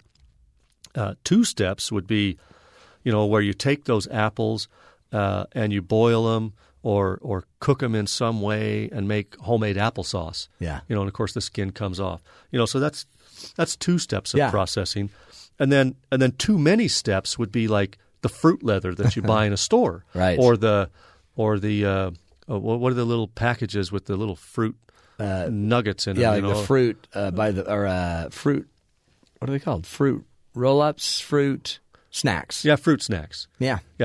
Super highly processed. So those kinds of things. I mean, they have added sugar, they have added color, they have other ingredients. It would be better to just hand your kid an apple slice. Right. And of course, the kid's probably going to have a complete meltdown because they've been, they know the difference between a real apple and a fake apple. And the fake apple has been designed to taste better, supposedly. Right. Yeah. So I love her kind of common sense approach. Great advice. To ask yourself as you're sticking food in your mouth, is this even real food? Another friend of mine who's a physician, he says the food that we're meant to eat is food that you either pick off of a tree or a plant or dig out of the ground or knock over the head and kill it. Right? That's the food you were designed to eat. Not the one that you have to, buy at a Costco, bring in a box, open up the box, so open up the wrapper. So I think asking yourself regularly, at least until it kind of becomes a pattern for you, just stop and say, is this real food? That's a great – I mean, really, that's as probably basic as you can get. Yeah. Now, and then the issue becomes, and I see this all the time too, people say, taste, cost, and convenience are the real kind of key drivers behind what people eat. Taste is the number one factor. Okay, so even if something's convenient, if it doesn't taste good, people aren't going to eat it. That's why people aren't, broccoli's not everywhere. Right, exactly. And you don't see a lot of, billboards about broccoli or commercials on early morning Saturday TV or something, trying to tempt all the kids to talk their parents into buying broccoli. Right. But this cost issue, I hear this excuse all the time, it costs too much to eat healthy. Yeah. Right? And there has been actual research that's been conducted to show that depending on how you price your food, and it's typically by how much you spend per calorie, in that particular case, healthy food is more expensive because healthy food generally is not very calorically dense. Yeah. Right? So it doesn't have a lot of calories, the healthy food. You can eat 2 strips of fruit leather and consume the same number of calories as eating a whole apple. Yeah. So what I guess it depends on is are you evaluating the calorie per penny, right? Or are you evaluating the density, the weight per penny? Right. So every packaged food tells you how many grams are in a serving. Right. Right. So that's easy information, to extract from the food you're eating if it comes in a package. Now, I brought with me today this picture. And I know this is a radio show. Picture's hard for radio. Yeah, it's hard for radio. But the point is, there's a plate here. And on this plate, about half of it is covered with broccoli. And maybe a third of it is covered with strawberries. Now, if you looked at the broccoli, Matt, I mean, is that one serving to you? No, that's like 2-3 servings. Yeah, of broccoli, for the average person. But the fruit and vegetable is 2/3 of this plate. Yeah, and then there's a little pile of M&Ms. Like a little handful. A little handful of chips. Maybe like a small bag of chips. Maybe. Yeah. Maybe half. And then a little bit over or a little bit under 2 slices of bread. Now, everything on that plate is 100 calories. Interesting. So 100 calories of broccoli would be 3 servings worth of broccoli. And but 100 calories of M&Ms would leave you frustrated because they under-delivered. Yeah, because where are the rest of my M&Ms? Yeah. Yeah. Interesting. And so if you look at it, you say, well, I can't afford broccoli. Yeah, broccoli's. But I can afford M&Ms because you're looking at maybe 25 cents worth of M&Ms and $2.50 worth of broccoli. 25 cents will give you 200 calories or whatever, 300. Oh, that's 100 calories for a nickel. Or you can get 100 calories of broccoli, which, by the way, would feed the family for a week. Yeah. So it's an important part of this. You should probably be evaluating it also by the weight. I mean, how much you'd have to eat to be healthy. Right. Well, tell me which on that plate, if you were to consume, is going to fill you up the most. Oh, the broccoli. I mean, you'd be lucky if you could eat it all. Or just the strawberries. And that would be great. Yeah. Those chips, if you ate those chips and you were very hungry, you'd want more. Would you say, well, I'm done? No, you'd say, hey, I've had my sample. Where's the rest of the bag? You eat the broccoli, you're done. Yeah. Yeah. You're done. You're full. Yeah. So anyway, I'm just trying to debunk this myth that healthy eating is more expensive. Right. I'm not saying that healthy foods don't cost money. Yeah. They do, but there's all kinds of things you can do. First of all, try and consider it according to different pricing metrics, by volume versus by calorie or something like that. And what by meal, even what it would actually take you to make a meal. Yeah. And also maybe look at it as an investment. Right? I mean, even if you have to say, hey, I'm going to spend a little more money on healthy food, but it may prevent a $150,000 heart attack treatment in 20 years. Yeah. I mean, there's lots of ways to say, to justify eating healthy. No, absolutely. And, of course, if you want to, there's plenty of ways to justify eating unhealthy. Yeah. You just have to decide. And I guess as far as flavor goes, the myth that it doesn't taste as good, some of that is just conditioning. Some of it's conditioning. There's no question that, your brain has been hijacked by highly processed foods. All that sugar, all the other stuff they put in there to the salt, keep you... the sugar, the fat. Yeah. It's all very calculated, very well researched. Right. And it's designed to be addictive. And what I have found too, though, when I work with people on this is... Sure, if they go to a healthy eating plan, their meals taste kind of bland. Yeah. They want to add salt or whatever. But look, this is going to take work. You're going to have to be creative. You're going to have to experiment. You're going to have some failures. You're going to have some successes in the kitchen, for example. And you're going to have to try and find out what's going to work for you. But in the end, you can become what I like to say is kind of resensitized to healthy foods. Yeah. And then the next time you eat some chips or M&Ms, they taste excessively sweet or excessively salty because you've kind of pulled back off this hijacked brain that you have. That's what I'm getting to. I can't tell if it's because I'm aging or because I've changed my diet, but certain stuff is just too sweet. Yeah. It's just too sweet. I can't drink a regular Coke. Yeah. It makes me sick. Yeah. Isn't that wild? But I guess part of it is the neat thing about being a human is you can change, right? We can adapt. Yeah. And we should, probably. Yeah. And we don't need to adapt to our toxic environment. Yeah. We can be in it but not of it, so to speak, right? So we look, health takes work. Yeah. You don't buy it in a bag or a bottle or a pill or a supplement. That's not where your health originates. Health requires work, and pretty much every good thing in your life takes effort and work. That's a great point. So live up to it. See, that's why you're the health evangelist right there, because you're keeping us healthy. Dr. Ron Hager is his name, again, an associate professor of exercise sciences in the College of Life Sciences right here at BYU. Thanks again, Ron. You're welcome. Keep it up, helping us blow up the myths about your food and your eating habits. We'll continue learning from him throughout the rest of the month as well, trying to get through the holiday season in a healthy way. Up next, our good friends from BYU Sports Nation will be joining us. We're going to find out, what's happening on their show at the top of the hour. This is the Matt Townsend Show. You're listening to us right here on BYU Radio.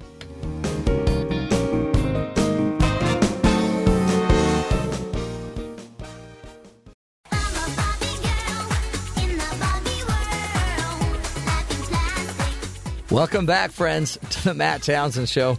Hey, it's time to go down and visit our good brethren from BYU Sports Nation. We're going to check in and find out what will be up on their show in just a few minutes. Hello, Spencer and Jerem. What's up, Matt? How you doing? Oh, solid. Solid as a rock. Solid as a rock. Ooh. That's where love is. Nice poll. Thank you. Hey, I was wondering, guys, I don't know if you have ever heard of a guy named LeVar Ball. Oh, boy. What? You want to start this conversation? I don't want to talk about him. No, we're talking. Give him any time. We're talking about the LeVar Ball rule. Did you hear about this? Los Angeles Lakers are going to enforce the LeVar Ball rule, which means that he can't be interviewed in a section of Staples Center where guests of players and parents gather after the game. So no one's allowed to go to that part of the Laker arena and interview people there. So he has to, apparently, I guess, take it off the court and be interviewed outside of, I guess, the arena. He's being brandished. He's being brandished. So I'm wondering if you've ever needed a rule, or if they've ever had like a Spencer Linton rule where they made you leave the court so you couldn't say things against the Lakers. No, exactly the opposite, where you can't start the party or the really important things without. Because they need you there to party. Yeah. But it's because he talks negatively about the Lakers, right? They don't want you getting branding from... Well, it's all about him. He's one of the most selfish people I've ever encountered. Hey, you know what? Trump said the same thing. Trump saved his kid's life. Speaking of selfish people. Yeah. Hey, so... You want to hear some jokes about LeVar Ball? Yeah, do you have some? Yes, courtesy our friends at Old Takes Exposed. Okay, great. Okay. LeVar/LiAngelo Ball jokes. Number 1.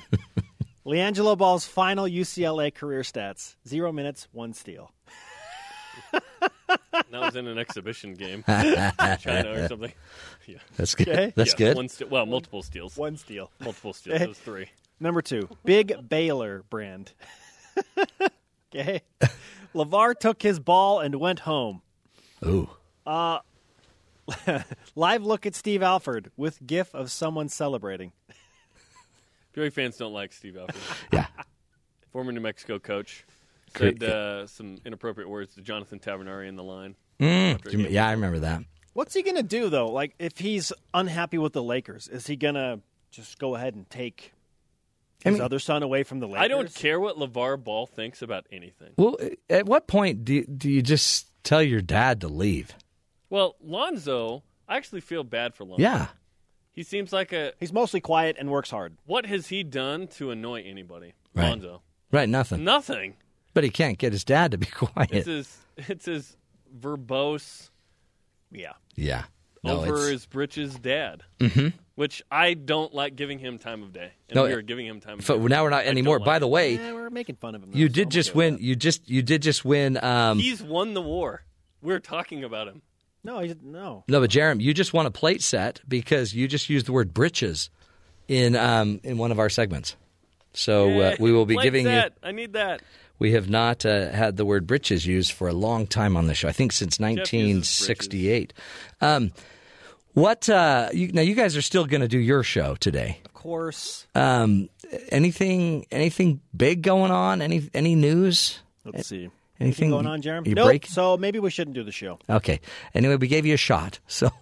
How about we start with the Wheel of Coordinators? Remember the spinning wheel fun that we had? Yes, not that too was long ago, so Matt? fun. Yeah.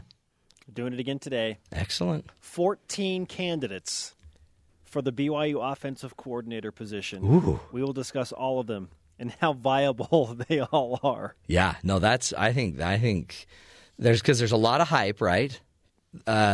Andy Reid, I think that's really neat that he's coming. Oh boy. I think that'll be a great addition. Have you been on Cougar Board You lately? need to watch the show, Matt. Like, you specifically need to watch this show. You know what? I know.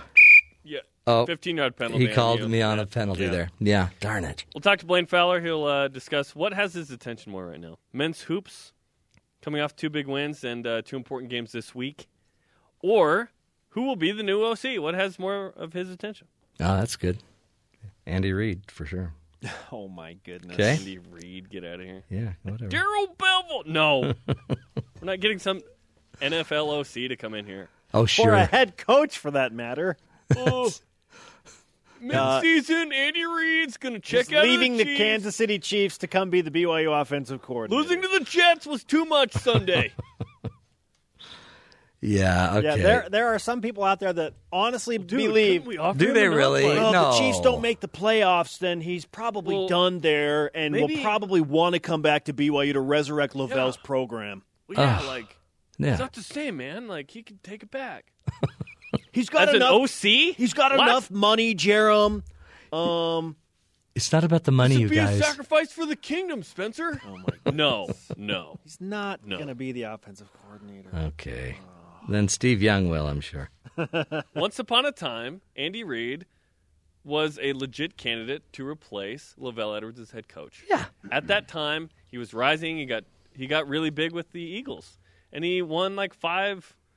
Or got to 5 NFC championship games, and that was the window, and it closed. It's over. That window done shut. Yeah. You know what? So we'll discuss the realistic candidates. Steve today. Young just saw what happened to Ty Detmer, and he will never, not ever going near coach that. at BYU. now. Ever. Steve Young is too rich to work here. Yeah. That's what they said about you, isn't it? Absolutely not. And you're still here. Absolutely not. You can't get this enough. internship has been the best 12-year experience. I know, of my life. seriously. Someday they're going to pay you, though, Jerem. Seriously. You're going to be I'm just loving happy it. to be here. That doesn't matter. Yeah, right now you get free tickets to all the volleyball games. I have to work those, but yeah. Oh, that's right. Not so I free, get to is work it? those. I love it. Anything else on the show that we have just got to be geared up for? No, we did bear the lead. We told you. Are you guys going to do voice? Are you going to do any voiceovers? Are you going to do any funny songs or anything? Any You dance just have moves? to watch the show for that. We're going to spin that wheel. That's always fun. Pretty much every show that we do will have some sort of spontaneous song and dance. I know that's And dance? Yeah, That's what we Whether love you see about the it. dance or not. Oh, well, that's up to the camera, and if it's on us at Lauren that will time. dance. And Lauren be careful. Will dance. Lauren She always will dance dances. today. Constantly dancing. You guys be careful because remember last time you spun that wheel, you got your tie caught in it, and that was embarrassing. Remember, we're going to let him go, but remember, Jerem almost lost his head. You're not going to want to miss the show, folks. It's about 4 minutes away. BYU Sports Nation, Spencer and Jerem, the gang's all here. And right now, just so you know, they're I guarantee you, they're doing some push-ups. Pumping up. They like to pump up their arms. So those veins are just popping. Hey, a little hero story for you. As you know, we love to give you hero stories. Just hold up the good in the world. And our hero today, Kerry Magro, is the Santa Claus he wishes he could have met as a child. Magro, 29, has autism, and it was hard for him to visit Santa at the mall when he was a kid. I dealt with a lot of sensory challenges, so giant malls were never really an option for me, he told the Huffington Post. Now an author, an activist, and a motivational speaker, Magro runs a nonprofit called KFM, Making a Difference. For the past 3 Decembers, Magro has donned a Santa suit and met with kids who need to have a sensory-friendly visit with St. Nick. Parents sign up their kids for a 30-minute session with 8 children allowed at a time. The lights and music are turned down, and there are occupational speech and physical therapists on hand to help any kids who might need extra support. Since starting the program 3 years ago, Magro estimates he's worked with 500 kids with everything from autism to hyperactivity disorder, and he's doing it again December 9th and 10th in Jersey City, New Jersey. And we don't want them to feel rushed, he said. We want them to not feel overloaded. We just want to make a labor of love. How cool is that? So Kerry Magro is the hero of the day. He's also Santa Claus. If you're in Jersey City, you can take your child there and make it a really safe place for them to meet with Santa. And that's, my friends, what makes a hero. Just somebody that's willing to step up, make a difference, give their time, their attention, their gifts. And really, that's every one of us. At some point in our lives, we can do that. And my friends, that's the show. We are done. We'll be back again tomorrow. Again, you can find us on TuneIn, on iTunes. Go look us up at byuradio.org. We're everywhere. And we'll be back again tomorrow to help you be the good in the world. BYU Sports Nation is straight ahead.